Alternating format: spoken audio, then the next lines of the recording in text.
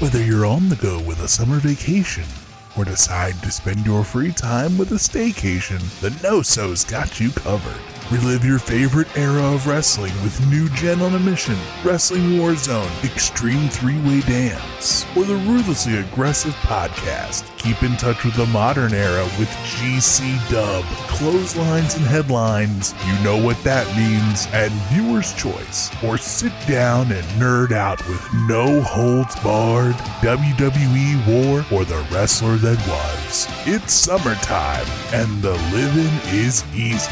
Because you've got the North-South Connection, northsouthconnection.com.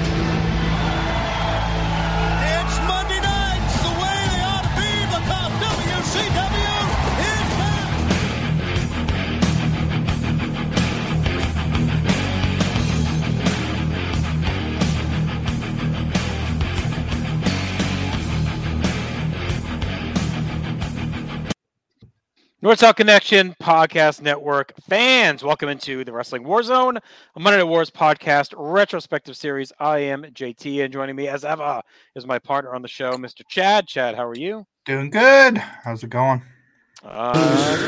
Loser. So we'll hear plenty of that tonight for sure. I am good. I'm excited to be here. Got my NWO gear on because tonight on the show we are all NWO. Straight from Warwick, Rhode Island. The shirt. The NWO got along better than members of AEW, it seems.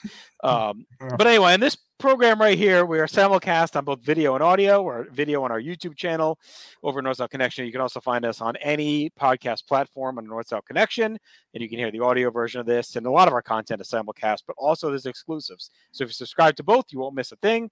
Follow us on social media. You'll get alerted every day as well, because we have content pretty much dropping it daily. Chad, me and you are here every other Monday, going through the history of the Monday Night Wars. We started in September of 1995, my friend, and here we are at the tail end of January 1997. We cover every week of television. We cover all the pay-per-views, all the clashes, and all the other big extravaganzas that occur throughout this time period. And tonight, we are on our January 1997 WCW pay-per-view, and that is NWO Souled Out. Yeah, I mean, this is it's an interesting show to discuss, of course. It was honestly one, when I think about this time frame, I hadn't watched very much at all. Like start to finish, it is one that you just never, if you're wanting to fall asleep to something, it never seems to kind of make its way in the rotation compared to a bunch of other stuff. I've actually been on a big 1999 WCW pay-per-views, Can't Go to Sleep, which works pretty well. But we'll get there in like 6 years. But for now, I think this is a very interesting show to talk about. It's one I think that's cool to talk about in retrospect, because obviously it carries a pretty hefty reputation for all its shortcomings. But as we'll discuss, like I definitely had some thoughts while watching that I disagreed with some of the kind of consensus on the show. So we'll hatch it all out. As Tim Cable could tell you, I always associate this show with being sick. I had a legendary stomach bug one year, and this was the show I put on as I recovered. So I associate this with like not going to sleep, but like a being sick watch is what I associate this with. This isn't the Rumble 2014, or is this? No, this was like before that. Just that home. I had a real bad one. I'm trying to think back in my memory bank, but I'm pretty confident I watched this live at my younger cousin's house.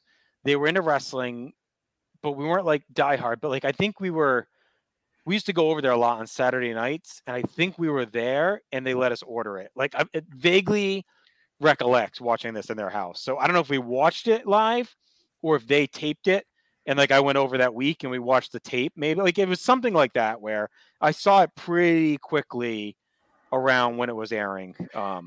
It's deep in my memory somewhere. I don't have like a crisp memory of it. Yeah, this is one for me that I think I didn't watch in full until like I downloaded a big torrent pack of all the pay-per-views from in like 2007, 2000, Right. circa that time frame. So well after the fact, where it was like all Yeah. WCW pay-per-views. I just went to town. And I think it's one of those things where we're going to talk about it, like the difference of in the moment versus a rewatch on this type of show, right? So we'll get into that. Do we have any news or notes we want to get into before we dive into the show? There's a lot to talk about. I think most of the news and notes we'll save.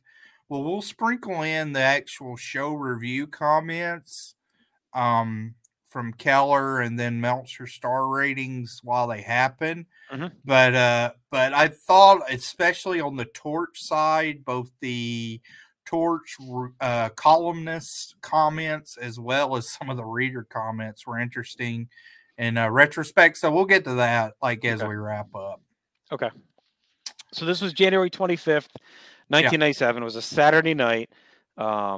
This is the week after the Super Bowl, or was it the night before? This is the night before the Super Bowl, right? Okay. Yep. So that's a pretty big weekend right there. I mean, you got Packers, Patriots the next day. I remember that we had a big party for that Super Bowl. I do remember my parents usually had an annual Super Bowl party, but that one felt a little bigger with the Pats being local, and it was a pretty big deal in Rhode Island with them making the Super Bowl. So, big weekend if you're a sports/wrestling fan here in '97. Yeah, it's like I'd have to see if the Rumble had ever done that up to this point. I don't think run so. On Super Bowl weekend.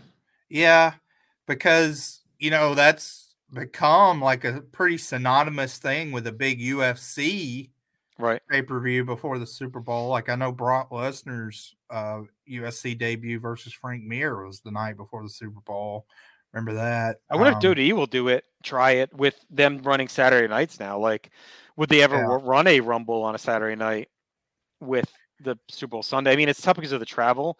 They book these as destination events now, so like probably less likely, but maybe. I mean, I don't think there's a ton of crossover though. People going to Royal Rumble versus Super Bowl is almost impossible. Many average people aren't going to the Super Bowl. No. So it'll be interesting if they ever take a shot at it. I think they prefer to own the weekend usually, but that would probably be more of a factor. Just like they would get very lost and muddled in the news cycle of everything. Right. They might not be trending on Twitter or whatever if something happens that Saturday night. So and they have nothing against them that other weekend because the Pro Bowl is essentially dead. So like that off weekend in between is like them to snuggle into. Mm-hmm. The only problem is going to be the Super Bowl if it continues to push deeper into February. That's actually, was it last year? Was it the same weekend as the conference? Yeah, it was, right? Yep. So the Super Bowl moving, they no longer have that weekend to themselves. So this current year, I mean, it was Saturday was the Rumble in San Antonio, Sunday was the two conference champions. Right. Oh yeah, of course, we watched them together. So yes. Yep. How can you forget that memorable NFC Championship game? Great game. At Dave and Buster's. Where I got yelled at for going to play a game, despite the game being trash. Here we go. Anyway, tough guys. All right, what do we got going on? Bring us in. Cedar Rapids. Yeah, we're at Cedar Rapids, Iowa. We cut to a cold open, literally a cold open, as we see the downtown of Cedar Rapids, Iowa, and we get some dump trucks. And the police garbage trucks. The garbage trucks, which is not dump trucks. Garbage better or worse. Yeah, garbage trucks. You could tell it was freezing cold as you can see their air as they breathe. So I mean, I think this is our first big talking point. Is this open? And I know like. That in the Nash 1997 timeline, he talks about that. And this is also one of those things that just is getting so maligned. Historically with the show, I mean, this isn't good. right? Like, I didn't think this was good. I thought this was pretty lame. But it's not very long either. I think that's one thing that this was kind of my first alarmed take was, oh, I mean, this is only 2 or 3 minutes. Like I'd have remembered this as a much more stretched out, egregious opening. Yeah. So as it was, like, it wasn't cool. It was a weird concept. Like, yeah, if they'd have just came up in the limos like they had, I mean, if they wanted to do something different, and I don't know logistics, because I mean, Cedar Rapids, this didn't give exactly the greatest look for Cedar Rapids overall in the metropolitan area. Yeah. But I think a cool thing they could have done, which was risky but would have been fun, was you could have had like the Outsiders and Hogan in like a helicopter or something. Right. And like landed on the hell, that would have been different from the limo. And then you could have the limo with the B team that meets up with them. But that, I was just trying to think of something different that also would have been cool for an arrival. I think that was there. I mean, a garbage truck wasn't it. So. It's like they just thought of the idea that afternoon and were like, what can we get from Public Works that could work for us? Yes. I like it in a feeling that it feels like rogue and different, right? So again, like this whole show to me, you have to compartmentalize. I can never do it. Compartmentalize the, like, giving them credit and praise for doing different things, trying unique concepts, making this stand out from a standard pay-per-view versus like how it holds up as rewatchability and did that stuff work, right? So like, I want to give them praise throughout this for, okay, they're trying to make this seem different. They're trying to make it seem rogue and a little bit badass and everything else. So you got these guys, they're riding through the snowy streets. Like, it's a cool look. I actually think it did feel a little bit long. That was my only problem with it. I think it should have been like a 10-second clip. Like, here's how the NWO entered earlier, driving through the snow. And then maybe we start with them walking the building, because I like them hyping the troops up as they come in. Like, it gives you like a fun party vibe that they're all arriving at their party. Yep. If we don't want to go to the air and the snow with the helicopter, maybe we could have done like Jeeps, like Army, like kind of like DX would do later. That could have been cool, like open top Jeeps or something where you're still out in the cold in the snow, but you're like, it looks a little bit more badass than, riding in the back of a garbage truck. So like, I get it. I get what they were trying to do, but again, it feels to me like it's something they came up with at the last second and weren't sure what to do, so they just went ahead and said, "Oh, we'll just grab some garbage trucks from Public Works and we'll ride those in." Or something. Yeah. Maybe it was like a private company that they hired or something. I mean, we should mention it's all in black and white and kind of that scratched video. I mean, I'm looking now at 2 minutes and 30 seconds is when Hogan and them enter the actual building. Right. So it's to me, it's not like it's this insanely long, drawn out process, but. I get it. Before we get going, we will be mentioning the Nash 1997 timeline, which I watched with some of our stuff. I want to give a shout out to Jonathan Black, who's been leaving a lot of great comments on our YouTube and had a lot of good thoughts from the Nash timeline for us to talk about on this show that he left on the Clash of the Champions video. So thank you very much for that. But yeah, so then they're in the building, they're hyping everybody up, hooping and hollering. And then we get the actual opening, which says in color, and they go to color, and we get kind of the following announcement is paid for by the New World Order type opening. Yeah. This, and we'll have to think and we'll have to keep track, but to me, I think this may be the best pay-per-view opening that WCW does in this run.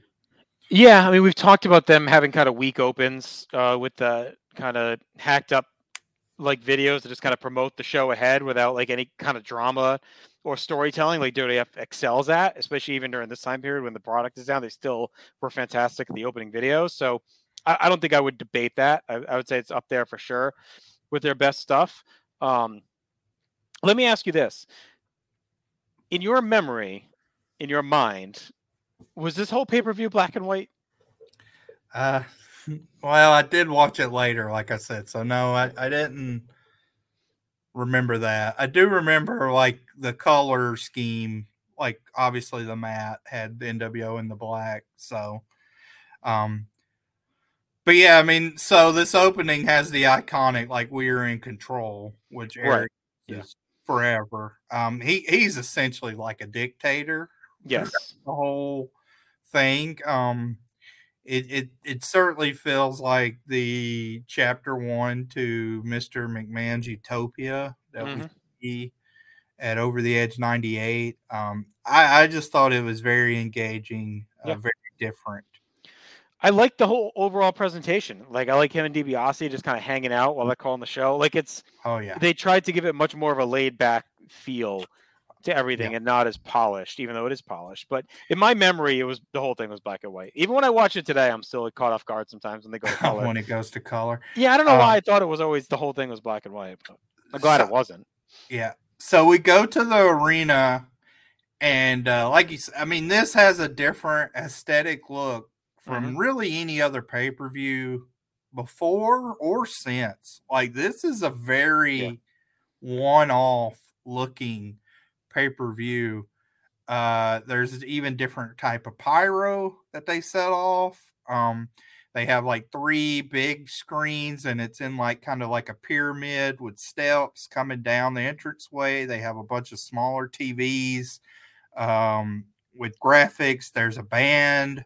They have motorcycles lined up the ramp. And then, like you said, Eric and DiBiase, who are our announcers for the evening, they're just kind of like hanging out. Like they're not, they don't have an announce table. They're sort of, Eric's like sitting on top of like a toolbox or something. It's a very different approach to a pay-per-view. And this is where I think this pay-per-view excels from a concept standpoint, because I think this looks really cool. I thought this looked awesome today, and I think it's so conditioned. Like we just saw all in, and that of course looked awesome from a crowd scope size. Right. And they did have a smaller stage setup. But when you do those wide frame shots, like it still looks like a lot of your WrestleManias, your major shows, whatever. Everything looks the same, whereas this looked very different. It looked cool and interesting, and I thought this was awesome. I actually thought this was a home run. Like I would love to see more like this, and I thought it was very ballsy them to do this, because even, I mean, I don't think there's any pay-per-view, and we'll get to it. Like this was a failure from a buy rate standpoint, right. So it makes sense why they didn't try this again. Saturday night before the Super Bowl, we talked about it. Right? I mean, that probably didn't help, right? It's rough, but I don't think any concept-wise, I don't think there's been a pay-per-view in wrestling done since this, except for maybe the first All In, and just that was the novelty. But I don't think there's been as ballsy like a pay-per-view in wrestling, like from a concept, aesthetic, etc. Because even when I mean, I don't know. Could you think of anything? Like I was trying to wrap my head. Because even like the ECW pay-per-views themselves were, that was something, but they looked a lot the same as the shows. Like they didn't do anything radically different. WWF sets were cool in like the 2000s. Like I'm trying to think if there's anything that really just jumps out. I mean, I think Wembley for SummerSlam '92 maybe is one of them. But no, this is a very unique and very, very different. Like it's a cool concept. I think you're right. I think they knocked it out of the park. I'm curious if I guess we know the answer because they don't do it. But like you said, it's ballsy for them to try it now. And I agree to an extent.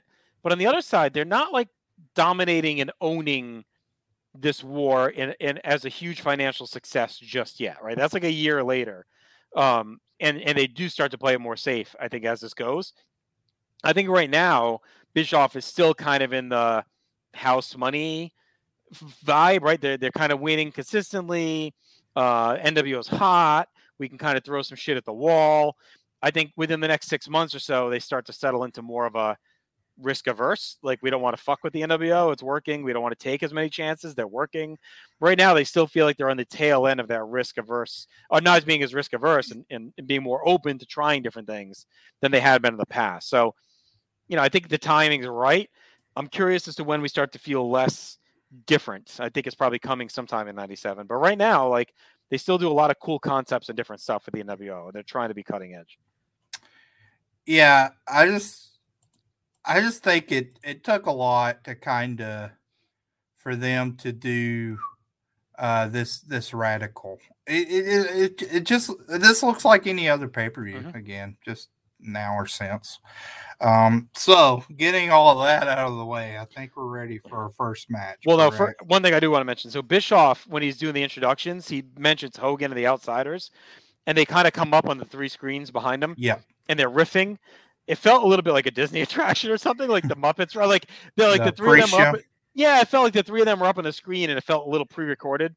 Or like if you go on like the Guardians of the Galaxy ride, right? They have the skit on the screen. Like, it felt a little bit like that. So I thought that was kind of hokey with the 3 of them up there, like talking to everybody. I would have preferred just like Bischoff just shit talking a little bit than that. Minor quibble, but something that stood out to me. Okay. Loser. We'll get to that. That was an aesthetic choice too. That played more of a role in the second half for some reason. Our opening match is Masa My Hero Chono versus Chris Jericho. Nick Patrick comes out. He referees all the matches. Every match. We'll bury the lead there, but he comes out for this one. Decent looking match on paper, I thought. When they show the Harleys right there next to the ring, Eric, and there's one of the Miss NWO contestants on top of the Harley. Eric says she's a beauty, and Ted's like, that's a nice bike too, and he was like, that's what I meant. So already crapping on that. Some basic action to start. I thought this match was an interesting choice for opener, and I don't know if it was just the whole aesthetic and the way the show kind of works out, or these two may not necessarily mesh that well together. But it felt like it took a little bit for them to get into gear. We did have the thing right like 2 minutes in where the WCW wrestlers come out. Yes. And what a crew here. So we have Sister Sherry, Harlem Heat, Brian Hildebrand, Mark Curtis, the Faces of Fear, Arn Anderson, Randy Anderson, and Deborah Mongo, and then Brian Knobs. And when Knobs comes out, we get a pretty hefty burial of Jerry Sags. Yes. On commentary from Eric. So I think they may have been waiting for that to really kick the match into high gear, but it's a little bit of a herky-jerky start. Also, Eric right away gives a nice shots fired to WWF by saying that they have a packed house here in Cedar Rapids. They didn't have to give away tickets to our pay-per-view at a 7-Eleven. So that was good. A nice one there. Jericho at one point kind of hurts his leg, and it felt like that might be the focal point, but they don't really Chono doesn't necessarily capitalize on it very much, which I thought was a little odd. Some more back and forth, and then we kind of get to our finishing stretch already. Oh, I did mention, because I do think they show that this is another aesthetic thing, but they had that weird camera, which is on the stick. It was almost like a boom mic is what it looked like. They're but moving the it little up high like camcorder, like where he can put it right in ringside, and it's a real like bird's eye view. From the viewer standpoint, I'd say the closest comparison is the refer eye that you get in Halloween Havoc.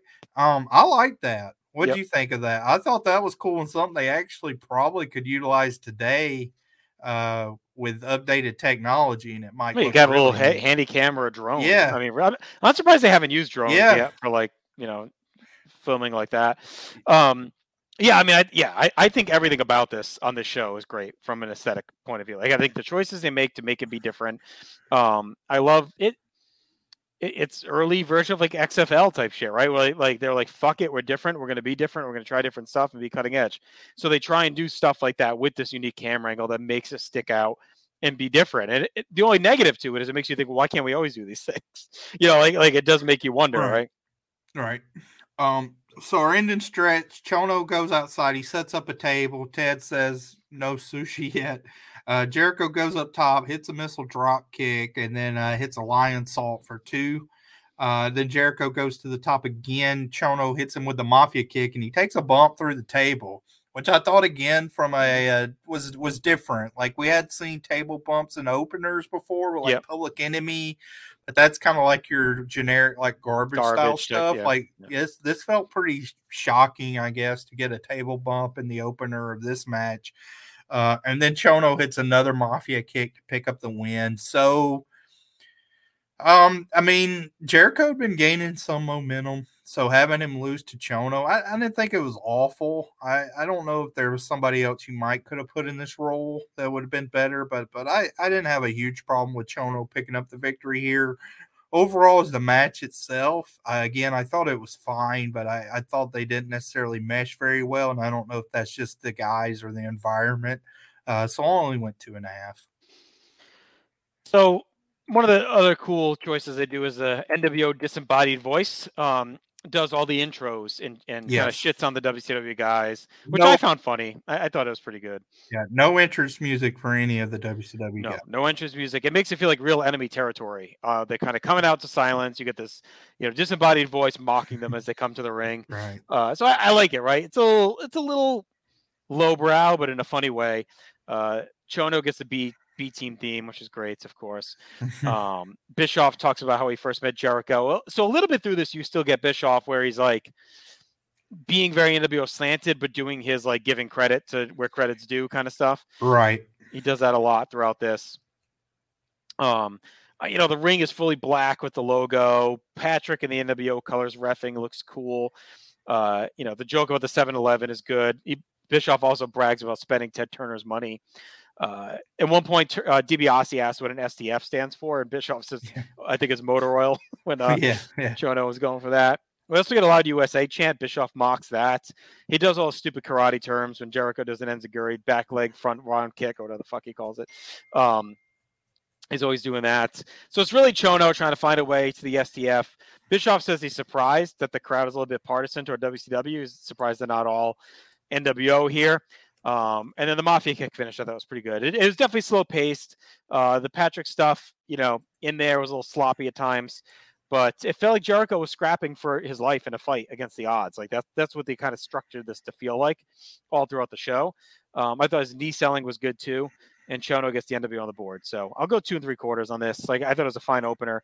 I think they're probably banking on something more when you kick the show off with this match. Like you're really probably expecting them to deliver something a little bit better. So I would say they're probably disappointed coming out of it, but it was not like a dud or anything to start the show. Yeah, I mean, so one thing for this show that we can mention now, because they're not on there, is there's no like cruiserweights really per se on the show. I mean, 80 and 6 are the closest we get to that, but there's no Dean Malenko, no Ultimo Dragon, no Rey Mysterio, no Psychosis, Juventud, etc. So an interesting choice there. Now it is time for our first of many Miss NWO segments. So Eric says we're taking a look at the lovely ladies for Miss NWO. Says they are changing the wrestling world. Eric shows some of the beauties that wanted to be a part of the Miss NWO. There's a montage of different photos and whatnot. Eric lets us know that's where it peaks. Yeah, Eric lets us know they had to pay their way to get there. He hands off to Jeff Katz, who's crazy. Like Katz is like 17 or 18 doing this. Oh, really? Yeah. He got hired in 96 when he was 17. Oh, wow. So he's a kid. Basically, he'd be like you. I mean, like you're around the same at that age point. as him. Yeah, at that point, being on pay-per-view. So too busy singing "Waking Up Alone." Right. Kat says, "Do you like biker chicks?" Also, I I was getting a drink out of the fridge when Cats first came on screen. And when I was in the other room and I heard Katz's voice, I'd never put this together, but he sounded like Steve Riddle to me. Oh, yeah, voice. Yes. Yep. And now I cannot disassociate both of them. I agree. I was like, oh my God, it's such a Riddle voice. And then, so basically, Katz is interviewing all the Miss NWO contestants. He gives them all a unique question. We should say the band is playing in the background too, so it's loud. So Katz says to the first one, "What does the term 'going all the way' mean to you?" Did she say fellatio or fellatia? Or... It was hard to hear. I mean, honestly, I had a hard time. It was following what she meant, but apparently that was the further she'll go. Yes. The next one is asked about Kevin Nash being the big man, and what does that mean? She said, how would you tame him? Yeah, how would you tame him? She would do anything it takes. Katz asks for more detail, and she doesn't offer any. She's got a sly smile. Did you hear what he called her though? No. A minx. After she gave the sly smile, she's like, "Oh, what a minx." Oh boy. So this was terrible. We'll talk about this, but I can't find. You know me. I'll look for the best in all the wrestler crap, but like this, I couldn't find it in this. Like I think it's such a waste of time on this fucking show. I could not get into any of it. Cass isn't funny. No, I mean the women can't hear them. I don't know I guess from a concept it was like, let's get ugly women and crap on them, but then there's some aren't. I don't know. It's wild. It's just. But they don't really crap on him. That's the weird thing. Like Bischoff plays it off like he's into it. So they don't. I mean, I didn't necessarily know if they were in on the joke until the very end when the winner sits on the toilet, which we talk about. But even then, I still don't know. So it's antithetical to what they're trying to do. Is like they're trying to be cool and badass, and then you got like these ugly. I mean, they're not all ugly. There's a couple good looking chicks in there, but like there's a lot of ugly, and they're bagging on them. Like you think they would have had the hottest of the hot like strippers there? Like that's what the 17-year-olds want to see, right? That's cool. We're trying to be cutting edge and cool. I want to see the Nitro girls. I know they're not there yet, but like something like that, right? Like dancers and strippers out there, with the NWO colors, parading around the ring. Like give me the ring girls. Don't give me this stupidity. Yeah, I mean, from a TNA standpoint, like when this show aired, you already had Marlena doing her flash at Shotgun Saturday Night. You had the tease of Sunny sex tape and that being resolved and what happened with that. So, like, learn from that. Like, you have examples from the competition to where they've utilized that and their cutting edge. Raw magazine had been doing the photo spreads. Like they'd already done the Sunny bikini shoot. They had already done Marlena like topless in the Raw thing. They'd done a Sable one. Like, so they had already been doing those in Raw magazine. Also, ECW had been doing it too, like in '96, with Kimona and with Beulah and Francine, like doing the cat fights and all that stuff. Like, they're presenting hot girls like in the world of wrestling. So that's one area where WCW has definitely been behind, despite their peak here, has been like the eye candy female stuff. Well, for better or worse, I'm not defending it, but I'm saying in 1997, like that's kind of where wrestling, as they were becoming more cutting edge, was leaning toward. And like WCW, you have Sherry, who, she's gorgeous in her own way, right? But she's not like a young, sexy girl out there in a bikini. You got Medusa, who had just come back. She's not presented that way, right? She's an athlete. So we'll get there eventually with the Nitro girls. And then when Russo comes, of course, they go all in. But for now, like, they don't really have that aspect. The most we have, I guess, is Deborah and Woman. But even they're presented more like traditional, like, beauty pageant, like, women, right? Like a Miss Elizabeth was in like the 80s, right? More like that versus like a sexy young woman. Yeah. It's I mean, I would say the angle they do at Uncensored with Paige and Savage with the Playboy, the NWO, that's kind of the edge that they needed to utilize for this. It's just one of those things. If you're going to devote this much time, which this gets a lot of time, I mean, over the course of the pay-per-view, there's probably 20 minutes devoted to Miss NWO stuff. I feel pretty confident in that. And so if you're devoting this much time, it either needs to be funny or hot, the other, and it's neither. It's really bad. This is easily the worst NWO thing since they've started. Yeah, I mean, one way they could have went with it too is they could have done like have half hot women and then half kind of not so hot, and the half that weren't hot or that they wanted to mock, have them be the Miss WCW. And then the Miss NWO or these hot girls, like the strip club girls. And then they kind of, who's going to win, right? Miss WCW or Miss NWO? Like something like that would have been like better and more on brand with what they were trying to do. Yeah. So this was bad. Hugh Morris isn't out next versus Big Bubba. It's supposed to be Conan. They still call it a Mexican death. Oh my God. Like, all of this has been like a mess, like with this whole feud. Hugh Morris is dressed like Big Dick Duckley. He's got a tie-dye shirt on. I don't know. At one point on commentary, Eric actually says Jerry Garcia. So it's an interesting new look here. Eric does talk about the Macho Man on Monday on commentary. He says he's not being blackballed. He's just sick and tired of him. WCW nor NWO wants his services. So find another life, Randy, because you don't have one here. Ted says he heard he was living in a box. So this is kind of I would say your basic meat and potatoes match here. A lot of clubbering, a lot of punches. The strikes themselves I thought were fine, but I also thought the match itself was pretty disjointed overall. Bubba gets sent hard into the ring steps, which I thought was funny. And then Patrick says, if you keep it up, I'm sending you out of here. Him threatening a DQ. Jimmy Hart puts the boots to Bubba on the outside. Jimmy Hart and Nick Patrick get into it a good bit in this match. And then a chain gets used. So Bubba goes for a charge in the corner, gets smacked with a punch and a chain. Patrick asks if he brought that in. Bubba then uses the chain with Nick Patrick, like blatantly turning around so he doesn't see it. And so a lot of back and forth with the chain stuff. Then Morris is able to hit the no laughing matter. That is when they say, well, that still is impressive that somebody can do that at that size. So giving him his credit. Yeah, he does that often, all through this, like we said. Gives the credit. Yeah, Patrick does the count, but it's very slow. Morris gets in Patrick's face. Bubba clubs him from behind.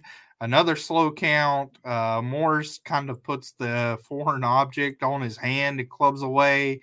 Ted says Bubba has done everything by the book, and Morris keeps cheating. Can you believe this? He's outraged. And then they start fighting up the entrance ray. Morris does like a variation of the no laughing matter off of like the third or fourth step. Yeah. And then we get our finish, which was a little wild, where Bubba basically rips one of the Miss NWO contestants off her bicycle or off her Harley, gets on the bike, turns it on, cranks it up. Eric says it's against the law to run someone over, but Bubba does it anyway. The crowd kind of reacts to it. And then Nick Patrick counts Hugh Morris out. So Bubba ends up getting the win by count out. Like I said, pretty basic meat and potatoes match. The striking itself looked pretty good. I actually think Morris himself looked more spirited than he has in a lot of stuff we've seen on Nitro. But the match was just disjointed. It was again kind of playing towards the angle of, Nick Patrick's a crooked referee. They had this finish that they wanted to do that I think they thought was cool and unique, but it didn't necessarily execution-wise look that great. I didn't think him running him over. And overall, this didn't really feel like a pay-per-view match at all to me. I think that's the biggest grievance that I have against it, is that this was sort of first hour Nitro, not a pay-per-view caliber match. So I gave it 2 1/4. I didn't think it was awful when you just look at the match standalone, but not great either. The inherent problem with this show and doing it when they're doing it is that the NWO ranks aren't built up enough yet to have a full quality card in front presented, right? Yeah. So, Yeah. like, we're losing. You named all the talent not on the show that we would normally have on a pay-per-view. And maybe down the line when the NWO ranks are a little thicker, like it could have been better. But right now you're going to be stuck with these matches because your lower levels are made up of dudes like Big Bubba, like Michael Wall Street, like a Bagwell, whoever. So you're gonna kind of miss out on those. With this would have maybe normally been a Ray versus a Malenko or something like that. That was a grievance I have for this show overall. That's where I give this show negative. And I try to think how they could have circumvented that. We know like NWO Nitro was only going to be an hour. And I definitely think you could take an hour of this show and present it and it'd be a very good show. Yeah. If you were selective. And I was trying to think, like, I wonder, and it would have been ballsy and you'd have lost some of probably the set and some of the other aesthetic stuff. But I think it would have been cool if you had just presented a WCW pay-per-view and had the NWO takeover. Right. I don't know if you could have done, like maybe they could have thrown to the opening video package, basically like restart, and they could have really hustled and maybe changed the mat or do something. Because we'll see, like when they take over Nitro later on, it takes 40 minutes or whatever. So if they could do that quickly, where it was still like their vibe, but they took over the pay-per-view itself, I think that could have been really interesting. Or just if you're going to do this way, just have WCW versus WCW matches and say, look, we want to give them a chance, show what they got. Like they're going to be here anyway. Go for it, and then you just keep interfering at the end or something. Like fuck with them. Oh, we brought them here to mess with them or something like that. There's probably a way they could have done it. Right. Bischoff calling Morris a big ugly son of a gun. Big joking all about WCW having in music. So DiBiase says the dungeon sent Hugh Morris to get revenge for Conan, but to your point, there's like, why was it a mechanism? Yeah, none of it made sense. The disembodied voice makes a tortilla joke. Bischoff does mention Savage being on Nitro, but it's brief and they don't say too much. And maybe the worst commentary moment of the night, DiBiase says, tonight is a coup d'etat, meaning coup d'etat, but he says coup d'etat. Coup d'etat. Bubba takes some decent bumps in this. Like I haven't been super high on Bubba through some of the stuff we talked about, but I thought here he actually worked pretty well. DiBiase wonders what kind of drugs Jimmy's on because he's out there being crazy. He's really just not giving a shit tonight. He's like just saying whatever he wants. Yeah. I hated DiBiase and Bischoff in this match, whining about the rules. It's a death match, so it's a confusing presentation. Like you're hyping about how it's a death match, and then you're like, well, he's not playing by the rules. Why are they cheating? That drove me nuts. Bischoff mentions the fans camping out in San Francisco for the Super Bowl, tickets going on sale. So he's still trying to work in some WCW stuff in there. The Morris bump on the No Laughing Matter to the ramp was pretty hard. I mean, he took that pretty flush. And then I actually thought he did a good job with the motorcycle bump. That's one that could have looked really stupid. But I thought he bumped off the motorcycle pretty well. He hit it pretty good. Like I didn't think it didn't look too staged. I thought it was surprisingly fun. I liked the drama and the hard-hitting offense. The crowd was kind of into it too. To me, the worst part was the commentary. Like it just was completely counterproductive. I would say the match was a little bit long toward the end, but I did like the motorcycle finish. I thought it was different. So I went 2.5. And to this point, you're feeling like, all right, this is a pretty wild show. Like we're all over the fucking place. We got these, Jeff Katz with these chicks. We got the guy calling everyone a loser. We got, whatever. Guy got run over by a motorcycle. Like we are all over the place right now on this show. Another Miss NWO segment. Jeff Katz tells the contestant he's loser. Then he says rim shot. So I don't know. I'm sure that was some inside joke or something, but I didn't know. His question is, what would you do to be in Hogan's movies? She says, whatever it takes. These poor girls. The next one is to Bischoff, I'd say is the best of the looks aesthetic. So Kat says he has $1.50 on him. She said she would walk away with the big bill. It's none of these were I don't know. I don't think they prep. I mean, obviously they didn't prep them at all. No, not at all. But this maybe is they thought disaster. they could do one answer, but they are not doing it. No. That woman, Kat, the one that you like, said Kat's called her buoyant. Our next contestant is buoyant. Yeah. Then they show like some dancers behind those three. They looked hot. Where were they? Were they hiding behind the screen? Yep. They also show the NWO website, which was cutting edge, very humorous. very, very humorous for 1997 to look back on. Our next match has that theme more than Michael Wall Street as he comes out versus Jeff Jarrett. Bischoff talking about Jarrett says, somebody get this guy a new outfit. Deborah's shown in the crowd. She's cheering Jarrett on. Ted, I thought Ted was pretty funny, actually, talking about Deborah and Mongo. Basically talking about how much of a cuck Mongo is for Deborah.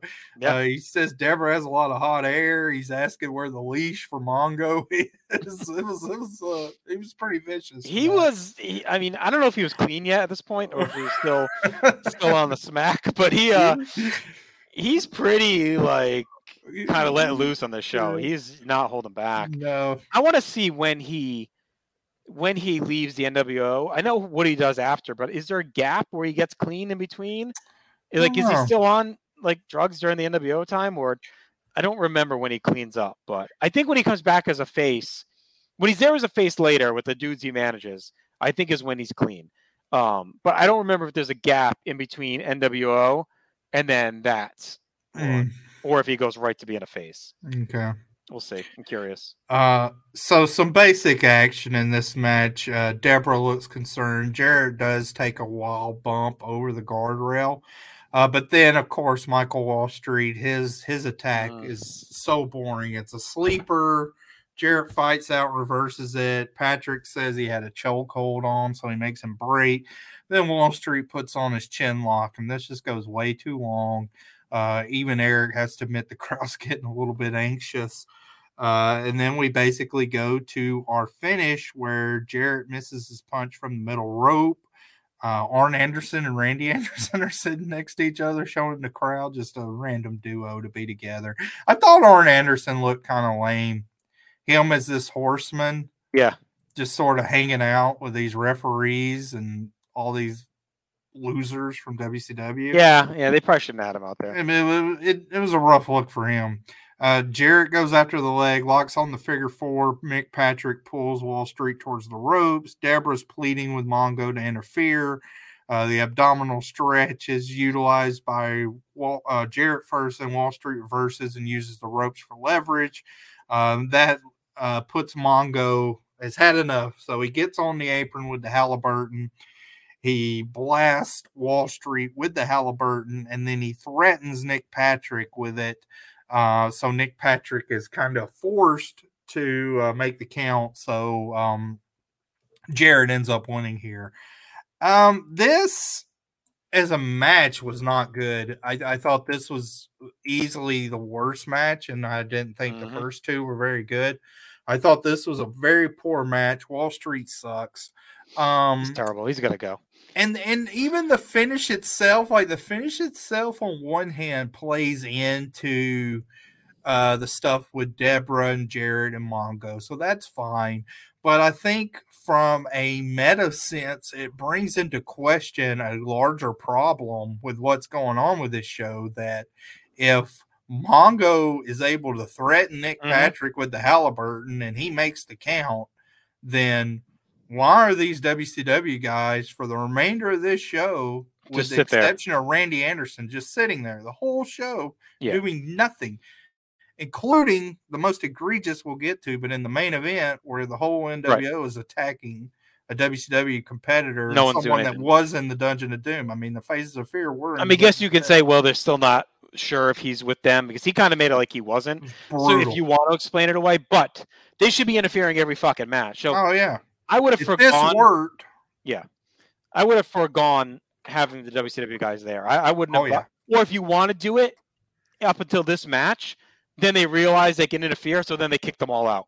Well, you could have done that, where security comes and drags them out after Mongo interfered, because Bischoff's like, look, we can't have these guys get involved. They're all out of here. Like, they should have at least done that instead of having them continue. Right. Yeah, I don't think it was worth it with what we got. And it just makes too many logic gaps on. Right. Why aren't they helping every match? On. So, yeah. No, this sucked. I mean, I did like DiBiase at least bringing up his history with Wall Street. Like, that was okay. At least a little bit of history brought in. Jarrett's trying to pinball around and do some shit, but it's just like Wall Street is so slow. The crowd is checked out. The announcers are talking about anything but this match. You get, Mongo kind of dissing Deborah when she's trying to, be worried about Jarrett. We get another back leg front kick call from Bischoff in here as Patrick is just screwing with Jarrett the whole time. Bischoff, again, is weird throughout this. Like, he's trying to show off a little bit as an announcer by calling holds in his karate terms, but then he's being like kind of a slacker goof with the NWO. It's kind of like that really, like the smart, cool kid who like almost downplays how smart he is because like he wants to act cool, is like how it comes across here. So I don't know, like that's odd. We get jokes about Kevin Green from Bischoff, so they're trying to keep him top of mind. And then the finish, like you talked about. Bischoff basically is the horseman of cooks here. I thought it was a dog shit match. It was boring and slow. I did like the finish. I did like the Deborah Jarrett stuff. So that helped. Wall Street is washed. He's fine as a foot soldier, but shouldn't be having these matches on pay-per-views. Like, again, they had to fill out the cards. Pick him on Saturday night if you want to use him as a low-level dude. Yeah, I just don't think he should have been in the NWO. They could have found anyone else at that level to stick in there. They didn't need it to be him. I did like Nick Patrick in the match, so I want to start half. I want to start out too. I mean, Big Dave gives us a dud. Keller gives it a quarter. I wouldn't argue with that either. It's rough. Dave also gave the previous match 0.5 stars, so he's really not liking the show at all. So rough start for him. Cats back at it again. And so the question on this was what body part best describes why you should be Miss NWO? And she says her feet.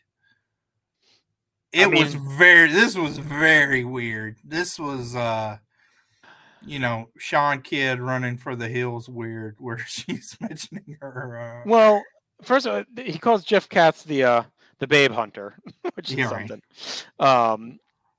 And yet we're in the senior division now. Like, none of this makes sense. I thought this was actually pretty, if you want to say cutting edge, I mean, the foot stuff wasn't a thing yet in 1997. So I guess ahead of her time, this chick here was. Yeah, put her on OnlyFans now. Yeah, it was ahead of her time. And then another, this is one of the older, this is Isla, we learn later. But what material would you use to buff his biceps? And maybe talking about like Buff Bagwell. And she basically said, how would I explain this? And then he just makes a hearing aid joke. The whole thing's a mess. Your Wonder Ear or whatever, or Miracle Ear is not working or something. This was bad. This might be the worst. I mean, these are bad, but this one in of itself, I thought was the worst of the worst. So yeah. All right, our next match: American Males Explode. Scotty Riggs versus Buff Bagwell. When Scotty Riggs comes out, the voice says he's always been number 2, the American male loser. That one made me laugh. That was pretty funny. Huh? The American male loser.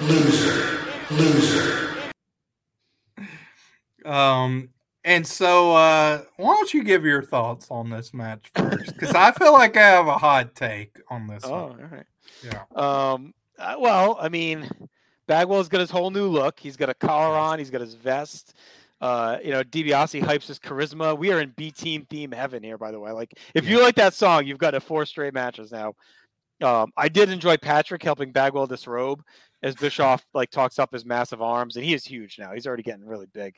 Apparently Buff is going on a Japanese excursion starting Monday, so he's sending little Buffy to camp to improve perhaps a little bit, but he's headed to Japan.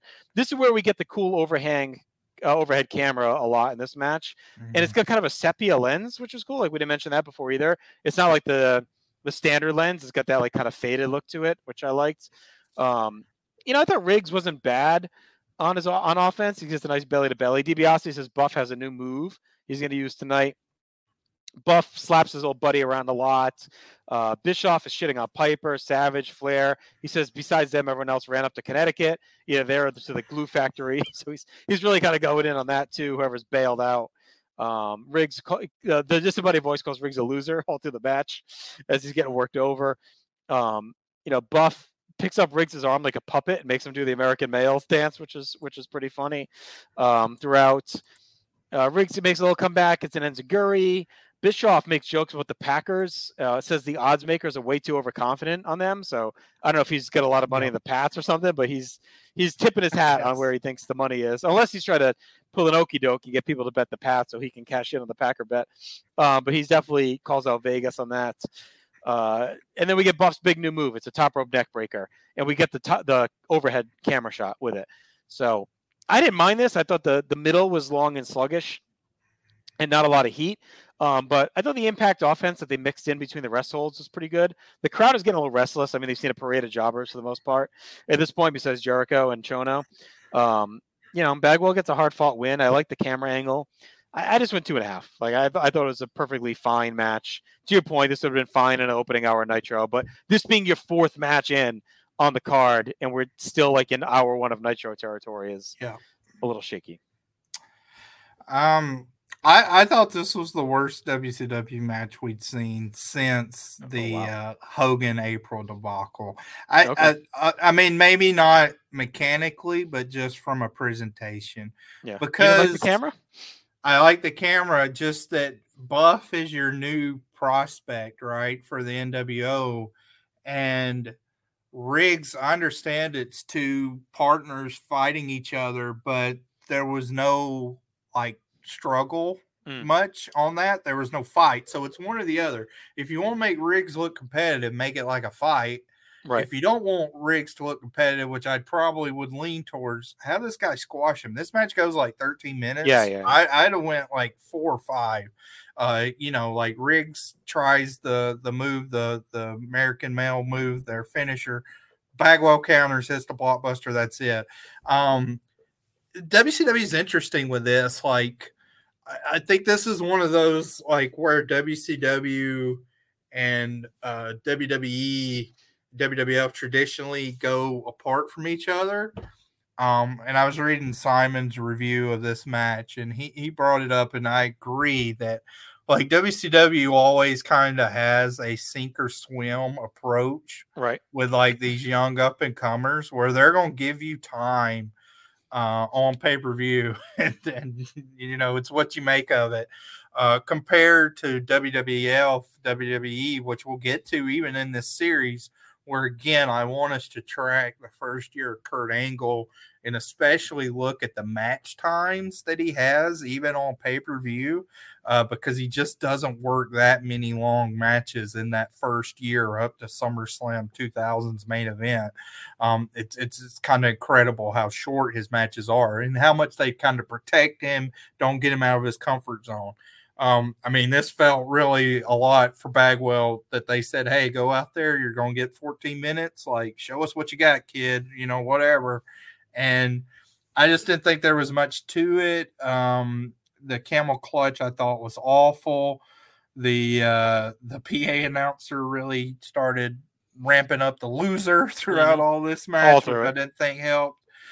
And then the Bagwell sucks chant keeps ringing out from the crowd, and this is where I was annoyed at the commentator, because they kept saying, at one point Eric says, oh, well, they're showing their support for Bagwell, and that again was was he trying to cover for him? Was he being, this was part of the propaganda? I couldn't quite find the edge on that. Really, the Buff takes from the electric chair and the blockbuster that he hits at the end, which I thought was a good finish. And I thought Ted actually called it well, where he said that's his new move and then says it is the Buff blockbuster. He names it. Those to me were the two redeeming things of this match. But otherwise, I thought this was just very a mess. We're an hour plus into this show, and I mean, even by your metrics, nothing's good.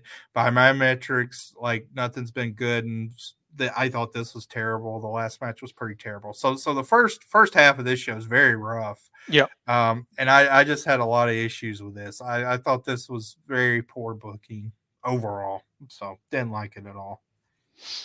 Yeah, I mean, I don't disagree with it. The match itself, I thought was fine, but yes, everything you illustrated around it definitely is exacerbating the shit show. 1.25 from Dave, 2 stars from Keller. So yeah, is what it is. Deborah gives the thumbs down to Buff as he's leaving too, and he gets pyro when he walks out. Mm-hmm. And Eric mentions that he was an entertainer before becoming a wrestler, and he said he'll leave it at that. So just a gigolo. Yeah, Gigolo's preview there. Back to Jeff Katz. He has a funny joke. He says, as we know, Vince is the head of security, but he has a cheap hairpiece and a blue powder suit. So, would you dress up with Vince? And the woman says, I can't hear you. The senior division not going well. Before that, too, the local biker chicks are dancing, and Bischoff and DiBiase are so horny about it. Like, they're all horned up. Bischoff's hyping the camera angles, groundbreaking. Like, but it was so up and down. This might be one of the most volatile pay-per-views of all time. Maybe that's the way to put it. It's like the highs of the production and like I said, the credit to them for being so different and cutting edge. Yeah. But the lows of like the decisions inside of that with this Miss NWO, the parade of matches we've had so far, it is really like offsets all the cool ideas that they had. Yeah, because it's even like, you hear the term like throw everything to the wall and see what sticks, but I feel like they had a vision for what they wanted. Bischoff had his vision for what he wanted the show to look like, and it did. By all accounts, like this is Bischoff's baby, this show. And it's just like, man, how do you get so much right and so much wrong? It's as a viewer for me, it was very frustrating. Yeah. But yeah, this is awful. So then Kat says, like, would you wear sexy lingerie or something? And she says, sure, why not?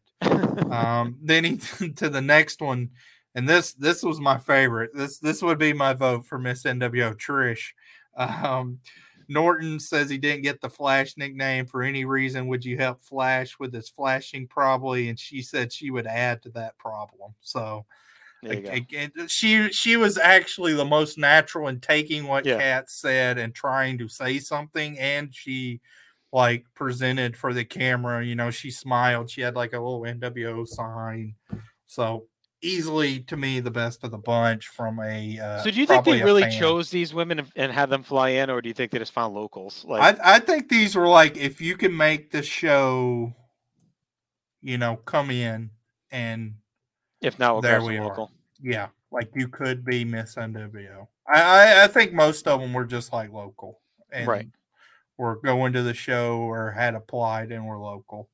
That's the impression. Or they just went to the local bar and said, like, do you want to be on TV? It's very weird because some of them are so awkward.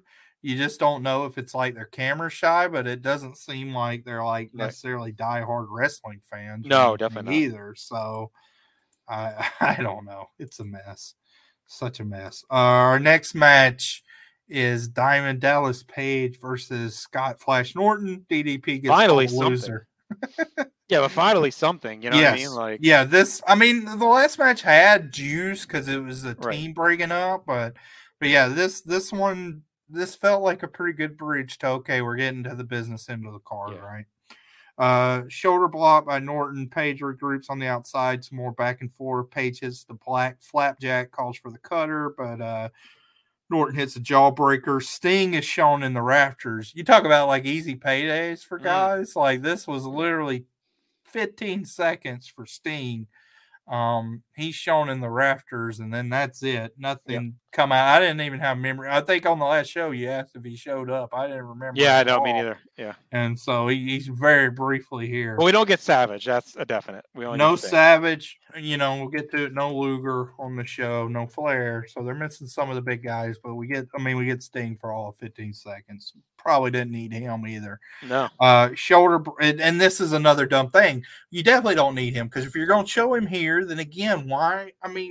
And I give him a little more of an out than the WCW wrestlers themselves. But again, why is he just lingering around while all this is going on and doesn't? Well, if he's trying to tease that he's NWO, maybe, but why wouldn't Savage be with him then? Because he left with him. So if you're trying to tease, if Sting and Savage try to play mind games at their NWO, they should be here. And okay, we're here because we're trying to make the NWO think we're working with them, right? So yeah, again, they're trying to go business as usual while not doing business as usual at the same time. It's right. It's an odd mix. Yeah. So a nice shoulder breaker from Norton to Page. He gets sent into the guardrail. Some work outside from Flash. Page, in a very athletic feat for him, hops straight onto the top and hits a flying clothesline and then a float over DDT. The PA's yelling Diamond Dallas Page. And next out comes the finish, which is Buff. He says, "You're the next contestant for the NWO." So he basically brings out the whole NWO B squad. So we got Bubba, Vincent, Wall Street, and Buff all get in the ring. Dallas Page says he has no problem with these guys. I'm thick-headed. And then he starts talking about Buff says, "I've cleared it with Scott Hall. Right. We're offering you the shirt." Page says, "You know what? I'm thick-headed. Scott and Nash are too. They got me. I got them. You always knew I was NWO anyway. Let's do it." So Page again puts on the NWO shirt. Ted on commentary. Finally, he's all excited. Norton's a little taken aback, but eventually says he's cool with it. Gives Page the big high five. Handshake to Scott Norton. Of course, Diamond Cutter slams him into the middle of the ring to a big pop. DDP decks everyone and again bells out through the crowd. He gets cheered on by Mongo as he passes him. And then Page in the crowd rips off the NWO shirt. So I went 2.5. Norton wins by count. Norton wins by count out, which was nice. That was funny. Yeah. 2.5 for the match. I thought it was fine. As far as this angle, I don't know. It obviously didn't have as much juice to me as when he diamond cuttered Hall and Nash. Mm-hmm. This kind of felt like the sequel, the straight to video sequel. It still got a good reaction from the crowd, but I was a little weary in how it made the NWO look. Right. Why are they falling for Buff. This again? Yeah. They're falling for it again. Yeah. So. It's stupid. He didn't just change his mind. I mean, they're really pushing the angle that Page's ego was bruised, that he was asked 8th. Mm-hmm. So, and DiBiase says this is a stupid approach, right? Just join the team. Don't worry about when you were asked. So they're taking a pretty cool slant on it. It's not that he's loyal to WCW. It's that he's mad that they didn't ask him. He thought he should have. He's their buddies. He should have been asked out of the gate. They didn't ask him, so fuck it. Bischoff talks about meeting Norton as the doorman at Grandma B's, and talks about he's the most aggressive guy as a doorman. And people would go to the bar just to watch him in action. Then the finish is just all the shtick. Again, I'm with you. I think it's silly. I think they should have the B team just come out and swarm Page, and then Page just fight them off and leave. I think doing another fake out with the shirt was just all right. I'm hoping this is it. We can move into Page doing something more. That they just had to get past the show, and I think we do. But, this is time. I thought Page looks awesome. I'll say that. The crowd is super into him. The middle section is kind of whatever. The finish was picking up before the angle, but Page is clearly becoming a top potential star for them. You can see it building week to week. He's getting over his offense and in-ring ability is picking up. The diamond cutter is super over as a finish. All of this is coming along really, really well. I went 2.5. Would you argue at this point that the diamond cutter is more effective than the stunner as a finisher? I would say by this point, I think so. I think with the variations and it wins. The stunner hasn't really been established yet as a kill shot for Austin. That's a neat one because I mean, really, those two moves stay pretty. Mm-hmm. I would say those two moves overall become like the two most over moves pretty much for the entirety of our run here. Yeah, I'd say Goldberg spear probably like gets there. The rock bottom gets there.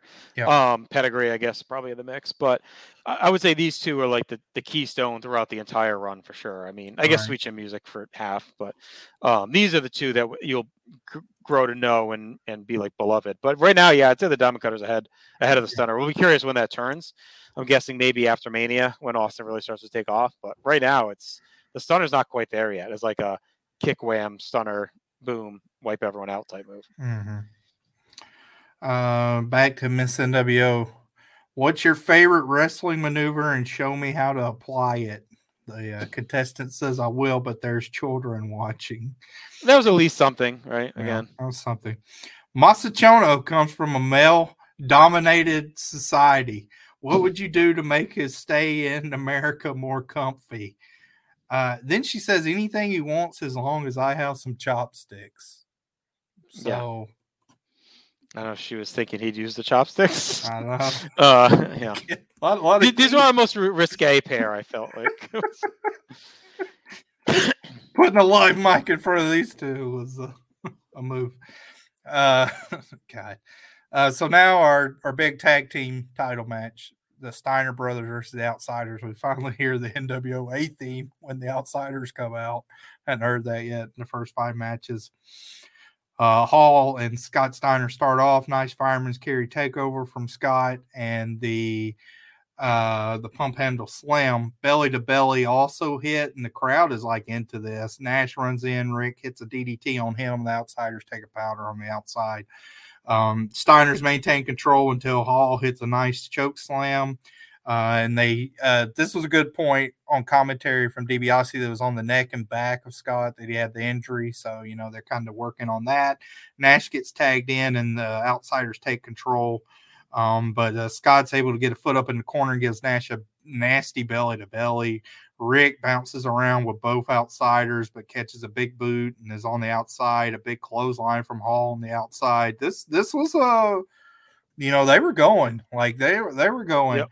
And looking at the comments, and I agree, we had Hall and Nash in the opening, but for this show to be kind of something, they created, I think the fan prism still was the NWO was their creation. Oh yeah, for sure. And for them to really be in that opening and then here, and then they come out at the very end, it's very light. And I agree with that. This show, we'll see if it continues, but this show felt like the first time I thought the focus was way too much on Bischoff. This felt more the NWO was Bischoff's thing instead of anybody else's. Do you think though that's because he's just the voice of the show? He's the voice of the show. It's through his he's your Kermit the Frog of this show. But it's a little rough because I think in some ways it's kind of a cop out too, because you can say all the uncool stuff was Bischoff because he's a loser, so whatever. But yeah. You could have just had the Outsiders, pop in and out of commentary. They've been doing it on Nitro a ton, have them work the opening early part of the show, and then maybe DiBiase comes out for the back end or something, Right. Or just do all 4 of them. Who gives a shit? We're mixing things up anyway, or Hall does a match, then he leaves. Nash comes out and does a match, whatever. Yeah. So Rick continues to get worked over. I thought this was good stuff by the Outsiders. I've actually been impressed in ring with them. I thought their pay-per-view tag matches for the most part have delivered. I think there was the one in World War III that maybe was a little weak, but otherwise I've been impressed. They give Rick a hot shot on the apron on the outside. Scott gets fed up and punches Hall on the outside. Rick hits a nut shot on Nash's desperation. Hot tag to Scott. Butterfly suplex, slide suplex.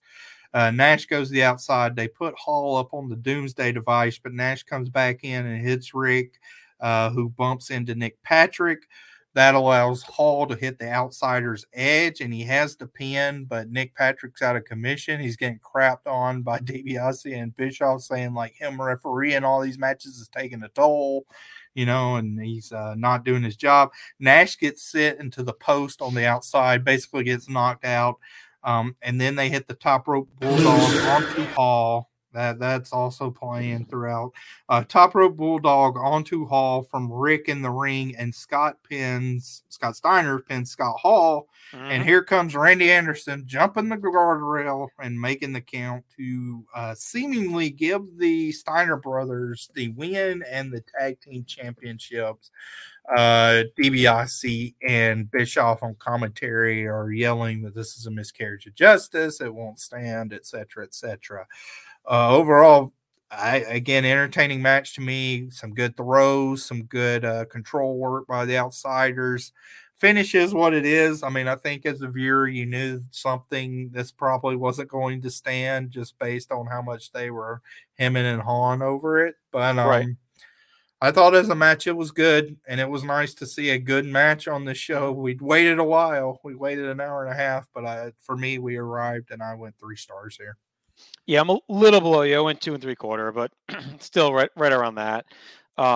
Bischoff says the Cedar Rapids chapter of the NWO is getting a Miss NWO, and there's a lot of responsibility for that role, which I kind of like that part of it. It's like it makes it seem like, all right, every town's going to have a Miss NWO, and it like at least that's adding some lore to the stupid contest that they're doing.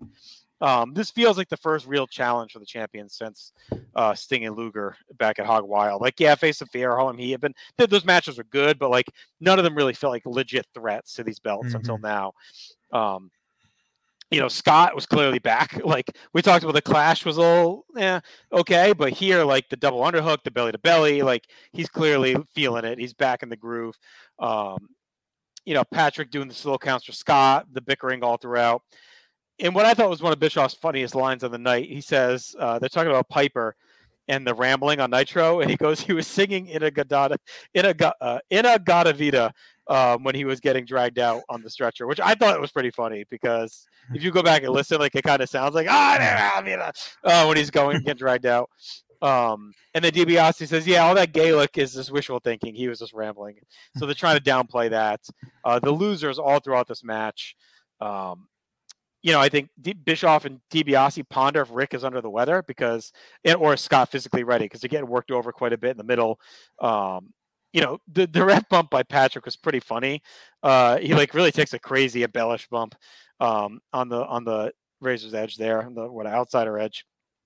And then the finish with Randy Anderson is pretty iconic WCW moment. The next night on Nitro, or 2 nights later on Nitro, is probably more iconic for what happens, but I thought this is like a pretty memorable NWO war moment during this time period of Anderson jumping the rail and giving the match to the Steiner. So I thought it was a fun power match.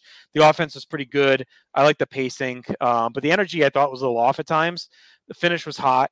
And it could be a big moment for WCW. It could be an issue, though, as well, like you said, with DiBiase and Bischoff saying it was unfair how it went down. He's not a valid referee, et cetera, et cetera. So like I said, 2 3/4, very, very good, but we're still kind of waiting for that big first great match. Yeah. We're thankfully spared no Miss NWO segment here, as they kind of reset, and then we go straight into our U.S. title match. Syxx versus Eddie Guerrero. Syxx has the B music. I know we think he's like the it's weird. Yeah. They call him the ultimate swinger when he comes out. So there you go. I mean, I think when most people think of this show, they think of this match for anything good. It's a match I had an interesting history with. Always kind of been disappointed with it until this watch, and I liked it a lot this time. This is probably the most I've liked this match, was watching it for this viewing. Nasty spin kick from Syxx to start. Really fast sequence resulting in a wild dive from Eddie to the outside right near Harley. Syxx suplexes Eddie to the outside. Ted mentions he wrestled 2 of Eddie's brothers. Syxx hits the top rope Pescado. Syxx goes after the ladder. Some fan from the crowd, it's very audible, twice calls Syxx the F gay slur. it's very audible on Yeah. on the thing. So not great from one of Cedar Rapids' finest there, but 6 slams the ladder into Eddie. Ted talks about how Scott Hall gave 6 pointers on how to wrestle this match as the loser. I love that talking point. Like, yeah, he says he sees a lot of Hall's ladder offense in the way Six is working the match. And, Hall has legendary ladder matches, and DiBiase was there for them. So he can, and so was, 1, 2, 3 Kids. So, like, I like that he's calling that out. Like, hey, he's learned from his buddy how to work this kind of match.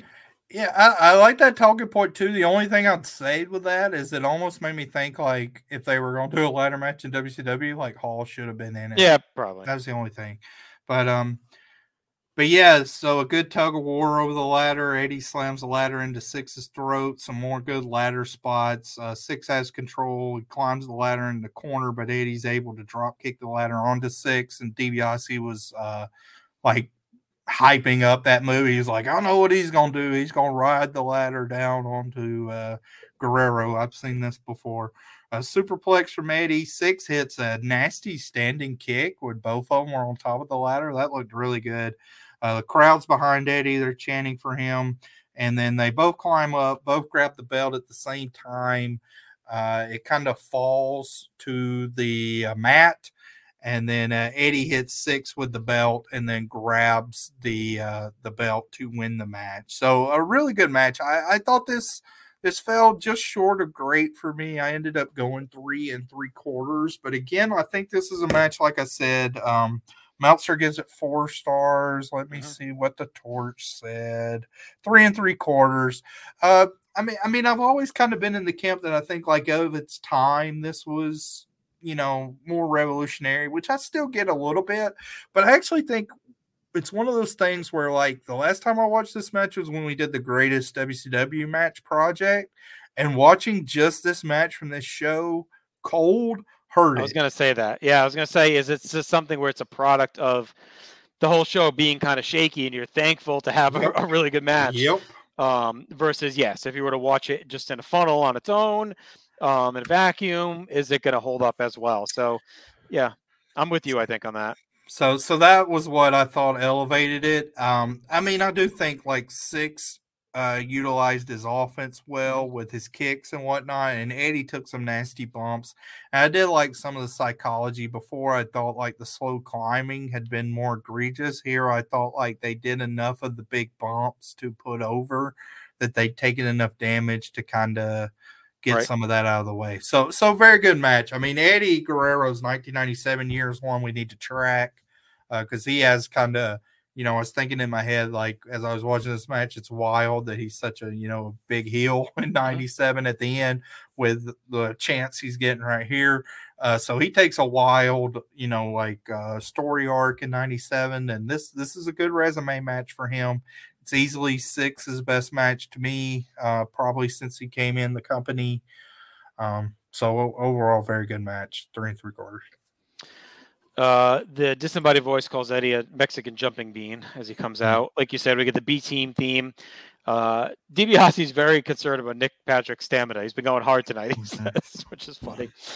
Bischoff had another great line here. Six hits a nasty chop, and Eric goes, that even hurt Hector when he hit Eddie with it. So I thought that was pretty funny. Eddie's worried about Six's concussion because he says he's prone to them. He's had some himself as well, he says. So he's worried that Six could suffer another concussion. Bischoff, I thought this was interesting. He shits on Glacier and says he's a bogus martial artist and he hates fake black belts. And, like, this is the guy, he's put a lot of work into Glacier as a character and, like, a lot of time spent, and they've really built him up. So to have the voice of the company shit on him, even though it's like a heel thing, I thought was like a weird approach. Like, I didn't think it was necessary to have Bischoff shit on that guy like that. If Bischoff was supposed to be an authority on martial arts and he's crapping on the guy you're presenting as a martial arts star, it didn't make sense. Like, it just seemed unnecessary, I would have maybe had DiBiase do it, be like, oh, that Glacier, Six is better than him. Bischoff's be, well, Glacier's okay, but he's 06, right? Like do something like that versus Bischoff just shitting on him, unless they were just super disappointed in him. But it was an odd approach. Like you said, I love the DiBiase talking points on the ladder offense. The superplex was great looking. I thought that was really, really nice spot. The drop kick off the top looked really good too. Bischoff tells Six to do it for Alice in Chains. Did any clue what the fuck that meant? No, I didn't understand that either. Whether like Six's hair or the fact that Jackal was the band, I didn't understand that either. I took note of that, but didn't get it. I didn't realize Jackal was the band. That's been my band. I have discovered them lately on my Spotify. I didn't realize that was them. The house band. I think that was them. Oh, that's cool. Yeah, I don't. Oh boy, I don't get the joke on the Alice in Chains. Eddie selects Six in the head and then wins, like you said. Very good. Six was great. Steered the match, I thought. Really mixed in some nice offense. He was precise. He was stiff. I thought they really used the ladder well as a weapon versus like just a springboard. So I like that. And that touches on the Hall stuff. I would assume he helped them put this match together, would be my thought, the way they talk about it, that he helped them figure things out. I liked Eddie winning. It was well done. It was a different finish you don't always get, where he just kind of falls down with the belt. And I thought it was well structured. So I also went 3 3/4. So again, maybe to your point, does it pop as well if it's as a standalone? I don't know, but as is was pretty good. All right. It's time for the Miss NWO finals. So they're all lined up. He runs down the contestants, Jeff Katz. Hang on, let me ask one thing quick. Okay. Do you think Bischoff confused Motley Crue with Alice in Chains? With Alice, because Nikki Six. Do you think like he meant to make like a Six joke and fucked up and said Alice in Chains? Possible. Just that Axel. Yeah, right. That's right. I don't know, Axel. That Axel. Axel Rose. Yes. Yeah, sure. Yeah, good possibility there.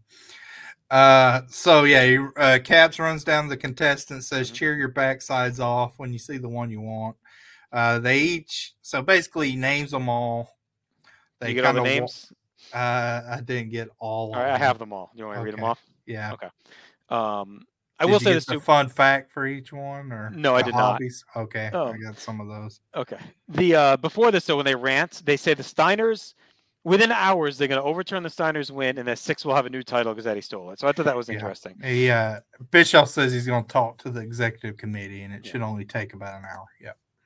All right, here we go. So the graphics we get have fun facts. They also have their measurements on there. Height measurements. Yeah. Do you think they measured them, or they just eye color? You think they actually measured them in the back? I don't know. Jeff Katz. All right, here we go. Here are the names we got. And you interrupt me when you have the fun fact about anything. If you have my assigned. So we have Natalie Gent. Hers was tapping kegs. Okay, well, not bad. There you go. Lori Proctor. Yeah, I don't think I had, because hers was, the first one was hobbies, and then the next one was like our favorite quote. So, or like a fun fact or something like that. And she said that men with bowling shirts turn her on. So that's her thing. I guess her word of advice. All right, we got Rachel Trombley. Yeah, treating hangovers. Oh, good for Rachel. We have Dee Zierling. Who got a good pop, training Rottweilers. We have Connie Leeper. Nothing for her. Illa Christensen? Yeah, that's the older, I would say the oldest of the bunch, and she doesn't even dance. I'm not, my dance moves are not exactly, I'm not cutting a rug on the floor, but some of these dance moves were atrocious, and Illa doesn't even attempt it. Becky Payton. Yes, Becky cooks bratwurst and French fries. That's her. Becky sounds fact. Good. Yes. Then we have Trisha Resden with the fucked up graphic that says Mary. It says Mary, and this is my favorite of the bunch. So that would be my vote, was Trisha. Yes, but it says Mary. Do you want to pull her picture up? You had the picture earlier. You took the picture. No, it's okay. We have Mary Coburn. Yeah. It says men in leather get her motor running. Oh, naturally. Yeah. And then we have the last one is Jody Marco. Yeah, Jody. Her hobbies: bowling, okay, and playing the lottery. Losing, most likely. Yeah, I'm guessing she's not your Powerball winner. So The oh man, when I worked at the market, we'd get people that would sit for hours at the desk, hours playing scratch tickets. Give me another one. There was one guy I used to keep a tally of how much he spent just on a notepad to myself to entertain myself.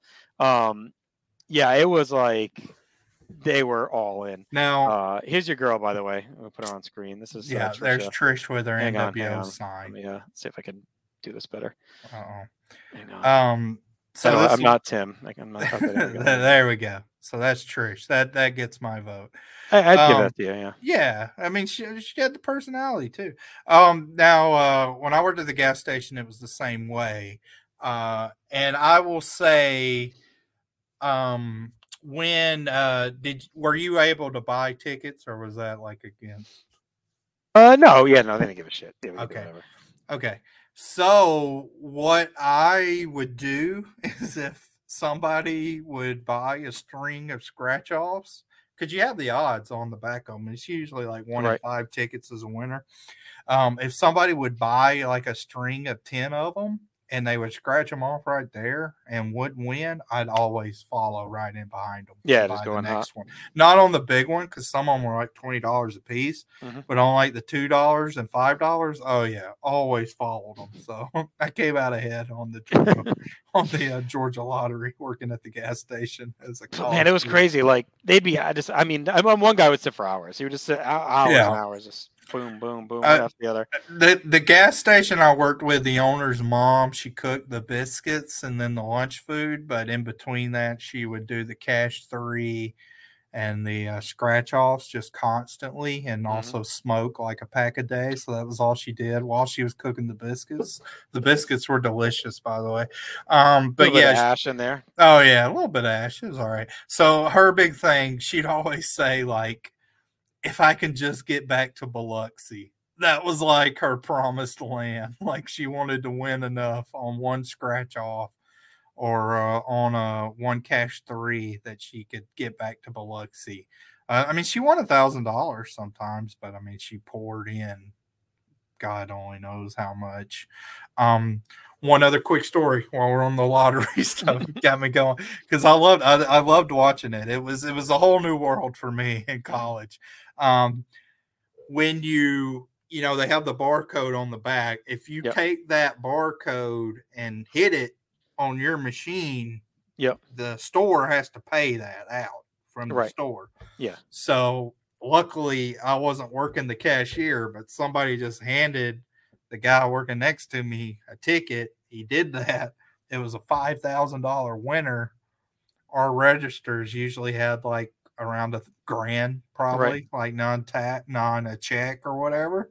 So he had to call the owner into the store, and the owner had to like basically, I don't know, it was a very go to the bank or go to the safe. Well, it was late. It was like on a late Saturday night, so it was like a Bada Bing Sopranos episode where he had to scrounge up this $5,000 and ended up giving the guy just this wad of cash. He came in the store and like dropped it down. Who knows where he got it from or what, but it was a little sketchy. But yeah, and then the guy got a stern talking to, like, make sure you check. I mean, you didn't have to call the lottery. Like, what's the threshold there? I remember there was a couple where they I think it was over either 5 or 10. It was right at it. You had to call it, and they actually had to come down. They have to do it, yeah, because the store I worked for, it wasn't when I worked there, but a couple of years before I worked there, when there was still just the Georgia lottery, they had a jackpot winner from that store. It was like $8 million or something like that, and then the store gets a small percentage of that, like 20,000 or something off of that. It was interesting to me, the ones that would like know. They wouldn't even have to do the whole scratch ticket. There's a code, and they would like know by the code or whatever if it was even had a chance to win or something, like that 3-digit code at the bottom. Like, some people like knew, or there was something where they would see where they didn't even scratch the whole thing. They'd just do a couple things, and they'd be like, "Yeah, not a winner, not a winner." I mean, I always checked every one just in case when they left, but yeah, that's interesting because there was, I mean, We had a lot of conspiracy theories with our regular customers because sometimes I think it was $300 was like if you bought like the pack, each when you put it into the scratch off machine, Yep. it was $300 worth of tickets, and there was some people that would buy the whole packs, like give me a whole pack. And there was always some like crazy, like they'd look at the back or look at the number or serial and like say, yeah, I want that one or not. But I didn't necessarily see any rhyme or reason to that. But that was a whole world. It was. I loved working at the gas station. I wish I could own a gas station now. It was the best. Well, it's funny. I found out like a year ago, whatever. I guess when I was younger, my older sister told me that my dad was like in negotiations to buy. It wasn't a gas station; it was a convenience store down the street from us. I don't know why he didn't end up doing it, but I was thinking how my future could have been radically different. Like I just would have inherited running this convenience store, and that would have been my life. Rhode Island was never like a full service gas state, right? Back in the day, we had it. I don't think it was mandated, but like we had full service for a while, until the 90s. Okay. In the 90s for sure.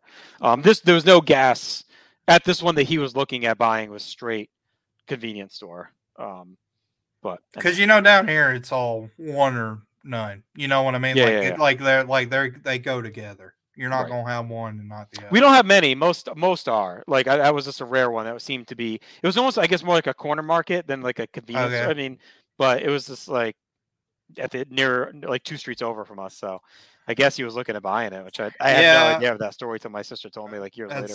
That is funny because when the guy that I worked for sold his, it was about 2 years after I graduated college, and my dad like seriously looked into buying it too for me to like run it. Yeah, and it's always one of those like what ifs. Me and Aaron can do it on the next. I loved working there. Yeah. We had a monopoly though. Like now they've built a Dollar General like 2 miles from that gas station, whereas before there was no grocery options 5 miles away. So our markup was insane. It was ridiculous. So yeah, that was funny. We can do a special Patreon only pod on our gas station. Customer service. I at one point in college I wanted to write a book about my time at Stop and Shop. Like I'd have to really think back now, but I had at least 20 chapters pegged out for like, and I only worked there for like a couple of years. I mean, I worked there that long. I worked there 2 years, and you have endless stories. That it's so amazing because like now with work, like I'm thankful I'm working from home or whatever, but like you think like when I worked at Goodies department store and clothing department store in the gas station, and then right out of college was the 2008, so there was no job, so I had to work at Walmart for 4 or 5 months. Like that 3-year span, I have more stories and like memories than easily the last like 5 years of my current job as far as like funny stuff happening and whatnot. Yeah, it was chaos because you got like only crazy people work there or like just kids like us, or and then it's all crazy people coming in. Like it's, it was quite a time for sure. Great. All right, where are we? I think we're through. So Kat says the choice belongs to the king. The king, Eric. King Eric. Yeah. Eric says we only pick winners here in the NWO. He starts whispering some stuff into a couple of the ladies, like trying to make them laugh. It's taken way too long. Then he asks for the flowers and crown. He eventually announces Becky as the winner. Makes out with her. Yeah. Didn't understand that. She's the Miss NWO Cedar Rapids chapter. Yeah. She gets flowers, a sash, a crown. The makeout around the ringside and then sits on the throne, which is a toilet, a black toilet with NWO Souled Out on it. This is it's stupid. It takes forever. She looks lost. She's parading around. Like, again, if you're Bischoff, at least pick the hottest girl. Like, I don't get it. Why is he picking, the ugly chick and then making out with her? He's a weird dude. The other girls like congratulate her. The whole thing is weird. So bad. This might be. We'll have to check. I mean, we talked about it when we did the adventure with the nuns, Right. sisters, how that was drawn out. But like, I think this just being every segment, like segment after segment, like this may be my least favorite thing of 1997 wrestling. We'll have to see. It's This up is there. bad. This It's is bad. This is WrestleCraft. Is this worse than Billionaire Ted? Because let me think. Because Billionaire Ted is hateful and not successful. But they're also just like 2 minutes on random TV at the end. This is like more at the end where you could just cut it off. This is a bulk of a big pay-per-view. Like this has to be at least 20 minutes all in, right? I think this is probably more unsuccessful just because of how successful the NWO stuff had been ahead of time. Like 1995, WWF is not exactly a great barometer of creativity. So like Billionaire Ted sucks, but it's kind of on the same wavelength as a lot of what you saw in the product at that time. Yeah, this was really bad. It's very disappointing. Are we ready for our main event? It's Hogan versus the Giant. Yeah, we're finally here. We're here. So I know Hogan debuts Voodoo Child Super Brawl. I thought it'd been cool if he'd have done it here. It's crazy that he hasn't had it yet. I just keep assuming, I guess, that they dubbed the NWO music over on the Peacock stuff that we're watching, but yeah, I guess he didn't have it yet. I would have thought he had it by now. I don't know why I would have. They do give him like a little bit of a different type of entrance with like the top row starting and all that, but it is what it is. He also comes out with 3 Dallas Cowboys. Yes. Not in Louisiana for the big one. Nate Newton, George Teague, Ray Donaldson. It's a pretty big star. I mean, Nate Newton was a big star, right? And Teague. All right. Giant's wearing black wrist tape, which looks odd. He's never worn that before. I don't know what that was about. Probably forgot his and had to use someone else's. Usually don't wear any, so we'll have to see if he keeps it. Hogan punches at the Giant to no avail to start. A chop from the Giant. Hogan bails to the outside with his bandana still on. Giant chases Hogan, catches him as he rolls in and pounds away. Hogan gives the Giant a big chop. Double clothesline from both looked good, I thought. Hogan walks into the boot of the Giant. Giant puts him into the turnbuckle. On the outside, both Vincent and Hogan try to slam Giant in the guardrail. He reverses that and sends both of them in. Shoulder blocks from Hogan inside have no avail. Hogan goes for the inside cradle, and that gets blocked with a big slam from the Giant. So the crowd's kind of iffy on this. I think they're just kind of burned out on the show. Yeah, we'll get to it. Like we start our finishing run where Hogan uses the powder on the outside. Giant fires back. Giant misses an elbow drop from the top. Hogan locks on a chin lock and Knobs kind of is in the crowd rallying for the Giant. Hogan gives the boot, slams the Giant, then hits the leg drop, and the Giant gets right up. I don't think you will ever see the leg drop from Hogan get more non-sold than this. Does he hit it on Brock in 02? I don't know, but this was immediate. I mean, this was like none the referees out, or I mean, this was he popped right up. It was amazing. He walks right into a choke slam. Giant pins him after the choke slam. Patrick does a slow count like 3 times in a row, refuses to count. Then we get our smudge finish. Giant choke slams Nick Patrick. Eric says on commentary, you have to go save Hogan. Buff Bagwell runs in. Rough night for Buff. Yeah, not strong night. I mean, you know, again, if this is your young cornerstone, like up and comer, not looking like much of a prospect. No, they're treating him like one of the foot soldiers. Yeah.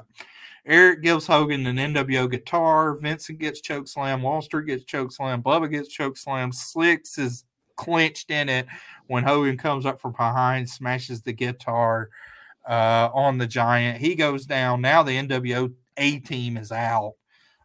Hogan, for some reason, like pulls Giant's trunks like all the way down. It gets blurred out on the network, but he basically pants him, and then they pull it back up. The crowd's chanting for Sting. Hogan spray paints NWO for life on Giant, breaks a wooden chair over him. They mug for the camera as the show goes off the air. So a really crappy finish here. Like this is a bad finish. Like I mentioned, I don't think the heat for the Giant was very good from the crowd. I think that's or for Hogan. There's like no reaction when he drops the leg. Yeah, I think it's just the crowd was over it and didn't really know how to react. But Miss NWO probably didn't help. As a match itself, like I'm not going to sit here and say I thought it was good, but I do think I'm very much higher on this match than most. A lot give negative stars, like Dave's negative 1.5, Scott Keith's -2, Keller's like a star and a quarter. I mean, I went 2 1/4. I actually thought, like, for what they did in the match itself, it worked pretty well. If you take away the crowd and everything else, like, it's not going to be a technical masterpiece, but Hogan plays his role as like a slimy heel that's over his head, is going to need the numbers game to beat this power guy. Giant, I thought his power stuff looked good. His elbow drop, he was bumping high off of that. It's just the finish sucks. They're kind of boxed in on how to book this. Because you can't have Giant win. I know Luger originally was supposed to be in the spot, supposedly. I'm kind of glad he's not. No, it would have been a waste. I think that's good that he's not. Yeah. But I do think they're kind of handcuffed in what they can do. So we get really a nitro finish on a pay-per-view. There's not much resolution. And then you got Piper still lingering. Again, this big NWO beatdown with nobody helping Giant. At least fend off the guys. Like I said, like have security suddenly show up in the crowd. They're holding back the guys. But I mean, maybe this one I can hand wave a bit. Like I said, because Giant hasn't really pledged his allegiance to WCW yet. So they may be like, well, screw this guy. Why are we going to come down and get waxed for no reason, I guess. But they don't play it that way. Like, they don't say that. So no. It's silly. All through this early when they're coming out, Bischoff is bragging again about the cutting edge pyro and the music. They're clearly proud of like doing different things throughout this. Yeah. And it's typical what you would expect for this match, like a big shot from Giant. Hogan bails. Bischoff's pumping up Hogan being a great person. He gets to see him up close. It almost felt like a shoot to everyone who thinks like Hogan's a piece of shit. He's like, I get to see what this guy does up close and personal. Almost brings up the charity. He's like, he's a great guy. He helps everyone out, and like he really goes in heavy-handed. Vincent tries to help. That doesn't work. It's a typical. We get a Bischoff cracking jokes about Knobs getting hurt in a street fight. So again, a second dig at the nasties here. No pop at all, like we said, to the leg drop. That was surprising. The no sell was crazy. And then the fuck finish, you get the chanting for Sting. And I thought we had one moment of this whole pay-per-view that summed this whole experiment up. And I think it also sums up where we're potentially headed with the man on top and how this could spiral out of control if not kept in check. And that was the credit we get at the end of the show says, Eric Bischoff, a.k.a. King, executive producer. So, like, all right, like I get it's a gimmick and we're playing along, but are we starting to edge a little too much into egomaniacal Bischoff in reality creeping into how he handles this promotion? So we'll see. Something to monitor as to when he starts to maybe get to be too much. Right now, he's kind of been okay. Is like he almost feels a bit like the lackey in power that they're using. When is, like you said, on this night, he felt like he's the guy running the show, not Hogan, Hall, or Nash for the first time. In the past, it's been DiBiase's money, Hogan's power, and the outsider's brain, with Bischoff being used for his power position in WCW. So we'll see how that goes. No Savage, not much for Sting, even though they're calling for him. They're clearly not ready for Hogan to lose. Giant's not the guy, right? We know Sting's the guy. But we have Giant, we got Piper, and we got Luger. Piper and Luger are hot. Giant's kind of hot. So we'll see how they handle all these things on the march to Sting. I thought it was a tough ending to a weird show. I like the creativity we talked about throughout the night, but I went 1.5 stars on the match. I just I found it kind of boring. I found it in line with their other stuff.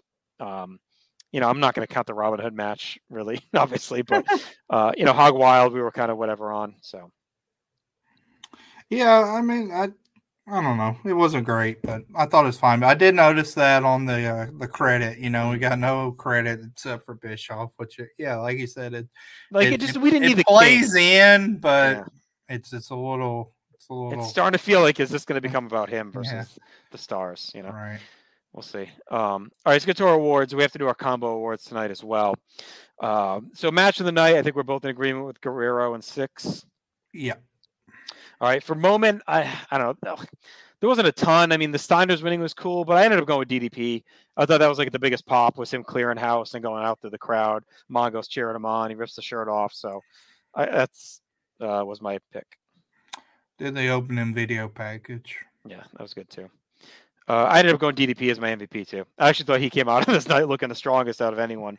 We didn't get the outsiders of commentary. They didn't have a great night. The Steiners again looked pretty good, but we know that's kind of going to be a fuck finish. I thought DDP looked the strongest and the biggest star. My honorable mentions would probably be Eddie and 6 for that match, but DDP I thought felt the biggest. Yeah, I ended up just going with Eddie. That was my favorite match. Yep, so I picked him. Shots fired. We had Bischoff joking about the 7-Eleven, the free tickets. Him saying that guys are running to Connecticut to avoid the NWO. I'm not going to count the nasties, I guess, as shots fired because that's not a WF shot, but he was shitting on the nasties multiple times. Glacier. Poor Glacier took a friendly fire. Dropped Angle. I put Miss NWO because it's like a one and done. We never hear about it, I don't think. Like, we don't have the chapters in the different cities. I think they realized it was a bomb. No road report, no debuts besides, I guess, Jeff Katz. We can put him in there.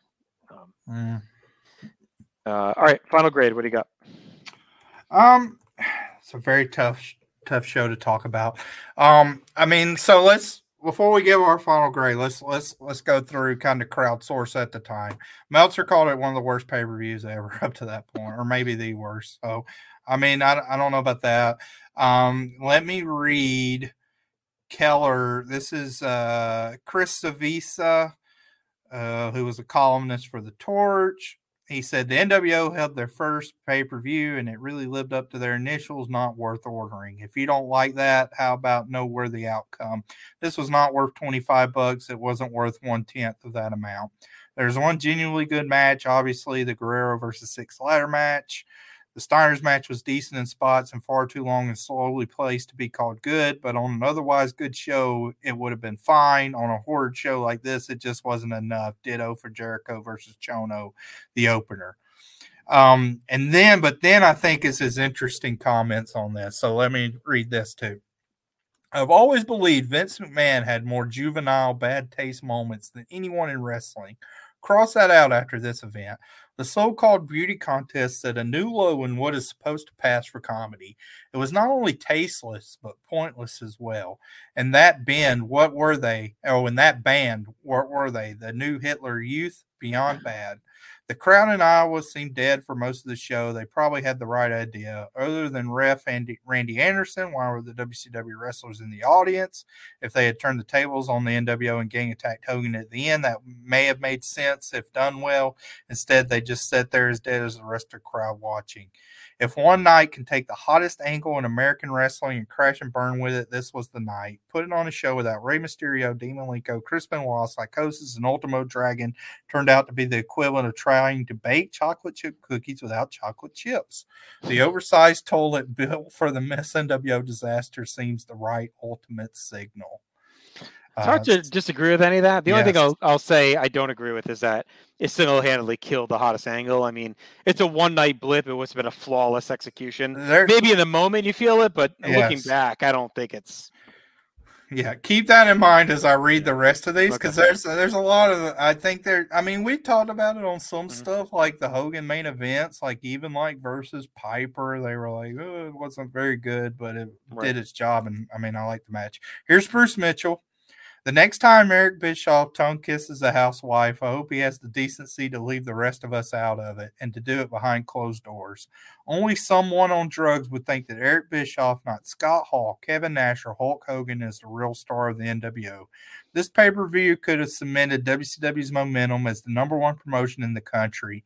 Instead, Bischoff's bizarre soliloquy about Scott Steiner's injuries and his own kickboxing career were supposed to be the latest in NWO cool.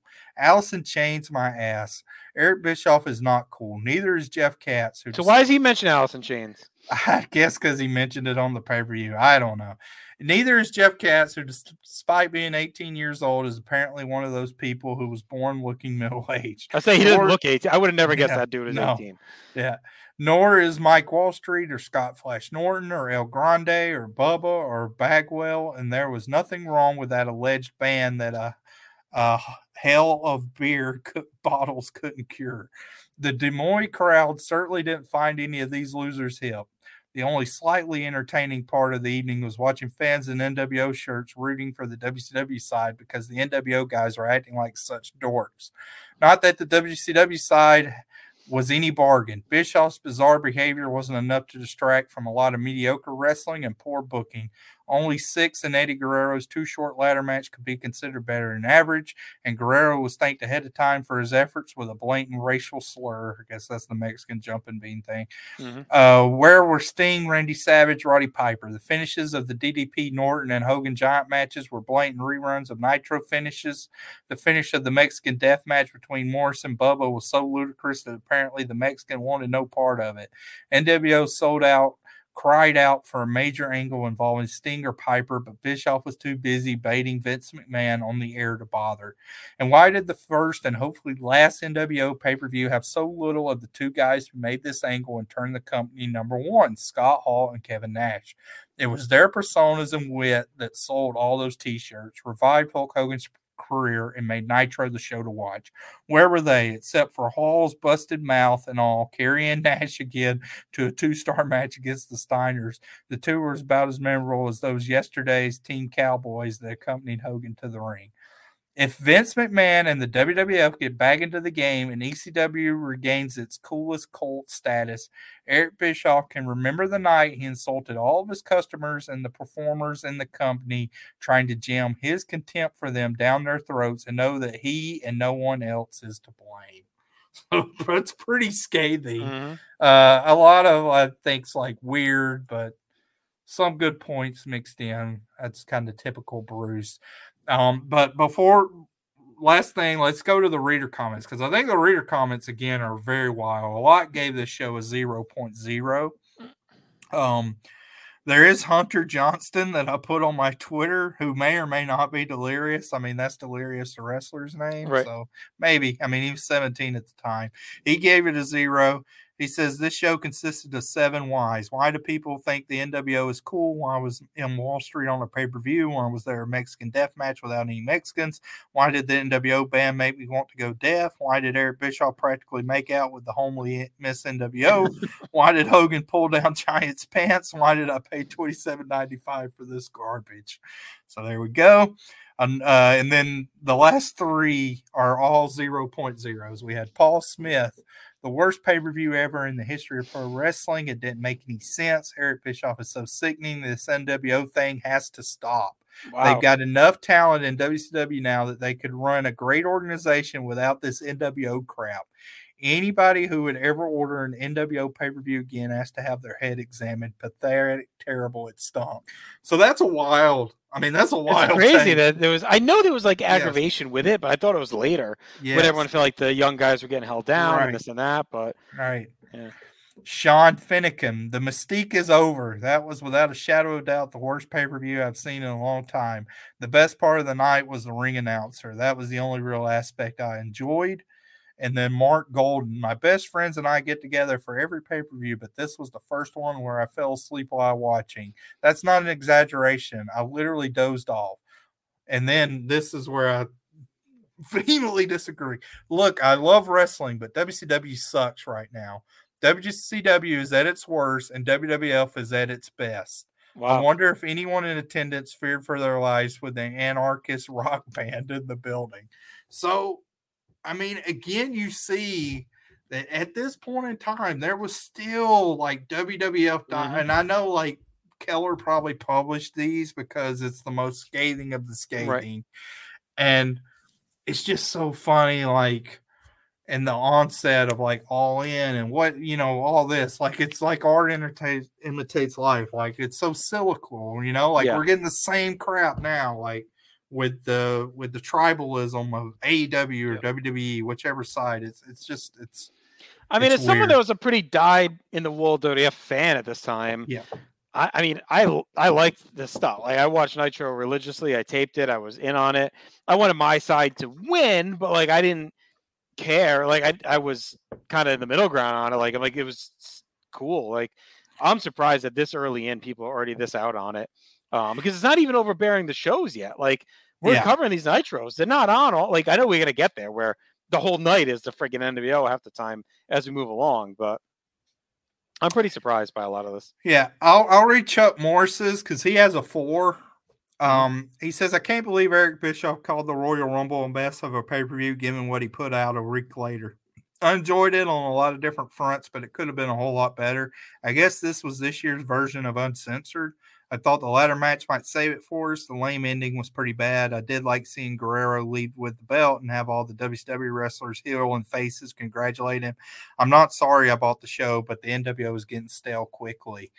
So again, at the end, like getting tired of NWO, but overall, I thought that was more of like a balanced and And that flows into what I give. I mean, I'm giving the show a 4.5. I don't think this is one of the worst pay-per-views of all time just because it's so different. I can't do that. Like I would take this over King of the Ring 95 right away, like as a show, probably over In Your House 4 or 2 of a show we watched on this show, on this pod. Yeah. So 4.5, but I can't call it like better than average either. Like it had one really good match and then a couple like the tag title match. I was probably generous giving it 3. It's a low, kind of gentleman's 3. Score on that, and then the rest is below average on match quality too. So it's one of those shows where it was cool to discuss and hash out, but you definitely see why they only did it once, like in this manner, and you also see why we'd kind of been talking about and leading up with the NWO, how everything in our mind had been like a grand slam. They constantly hit home runs. They constantly hit home runs. They constantly hit home runs. And this certainly was not. Like, this was the first time they've kind of fell on their face. And it's not necessarily Hall and Nash, or even I would put Hogan in that category on this show specifically. But it is the NWO as an entity, and they kind of lost a little bit of their mystique from this show with me. I went 4.5 as well. Slightly below average. Still an enjoyable enough watch. Like, if you take the Miss NWO shit out, like it's fine. Like to your point, I may not throw it at the false seat, but if you told me I had to watch it again right now, I'd be fine. Like I wouldn't be like, oh, no way. Would I want to take notes and think about it? No. But if I just want to put it on and watch it, like I'm fine with it. I think I wanted to give them credit and points for being cutting edge, for being different, trying different things. So again, I wanted to balance that into the decisions. It just sucks because this could have really been an all-time classic given what they were churning out regularly with the unique concepts, but instead they were almost, like you said, boxed in. And it feels like this would have been better if they would have ran this like in the summer when NWO had more guys in the rank and file. Everything was humming along a little bit more. This almost feels a little too soon for what they had going on to be ready to branch out this quickly. But in their defense, maybe they didn't know, like maybe they figured now or never, like, or they were just riding high and they're like, fuck it, let's just go for it. So, all right, let's get to our combo awards. It's going to be an interesting one. So, best show, I mean, based on our scoring, it's the Rumble. The Rumble, yeah. Which is crazy because we weren't super hot on that show. Best match also comes from there. I'm going to say it's the Royal Rumble match. That one's pretty close for me. I have the Rumble match the same ranking as Eddie and 6. I had it at 4, so that would bump it. Best moment, I think it's Austin winning the Rumble, I guess. Yeah. Nothing on here was great. And Austin for MVP. Oh, I don't know. I might actually vote for that video package. We're not putting the video package over Steve Austin. That's like a monumental win for him. This is the best video package WCW does. Did you remember it before you put the show on? Yeah, we are in control. You remember when you went to go put the show on. We are in control. Sure. Austin win that Rumble. Springboards to WrestleMania 13. It gets retconned the next but it's the best man. It sets up him and Brett. Which they it didn't set it up because the next night they're still pushing him versus Bulldog. Yeah, they get into him and Brett. They didn't know that then. I'm just saying that's a good in retrospect, but I don't think is what it was. Like, I don't think. I mean, to me, honestly, like Austin winning the Rumble is not one like that Rumble itself. It's his performance. It's not that he won it.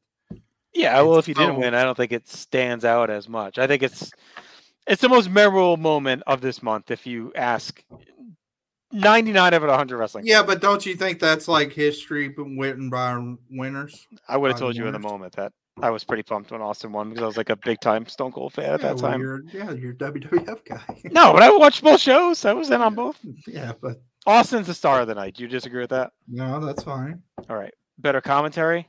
Probably Rumble, I think. Yeah, I would call it close because I didn't mind some of the jokes here, but DiBiase was out of pocket. What do we have for buy rate? Buy rate's interesting. I mean, Rumble's not great. Let me see. I had that. We'll talk about the WCW buy rate. I think that's more interesting. It's a 0.47, around 170,000 buys, which is the lowest buy rate and buy number they've had since Slamboree 1996. It will be the lowest buy rate from a buy perspective. And again, when we talk about like estimated buys, I use Indeed Wrestling, which is Chris Harrington. WCW was a public. It's not, it's not an exact science, but he kind of calculates it and has in general what he thinks. According to him, this will be the lowest total number of viewers they'll have for a pay-per-view until Fall Brawl 1999. Wow. So a long stretch. This was not a success. This was not a financial success. Yeah, no, it bombed. Rumble didn't do great itself, but it's a 0.72 buy rate. So it's better. All right. So it's better, but I mean, if you compare the Rumble, I think it's better to compare Rumble to Starrcade. Yeah. And Starrcade was 0.95. Yeah, so because the Rumble is their top 3 tracking. show. Yeah. Yeah, the Rumble's the top 3 show for WWF. Sold Out's a bottom tier. Yeah. That's equivalent to in its time or whatever. And in then, your house. And then you compare Rumble. Let me just do a quick comparison with Rumble. So the Rumble's a 0.72. Next month, Super Brawl gets a 0.75. So yeah. WCW kind of ekes out, and that's probably Super Brawl at this point. Top 4 show, I'd say. Probably. It's just a tough month. I mean, it's a tough. Everything about it was tough. Like the presentation was cool. Hogan Giant's not the most exciting main event in ring. They didn't buffer the rest of the show with anything great in ring. I guess they figured Eddie and Six may carry it. I think Jericho Chono probably underperforming hurt as well. They probably banked on that being pretty good.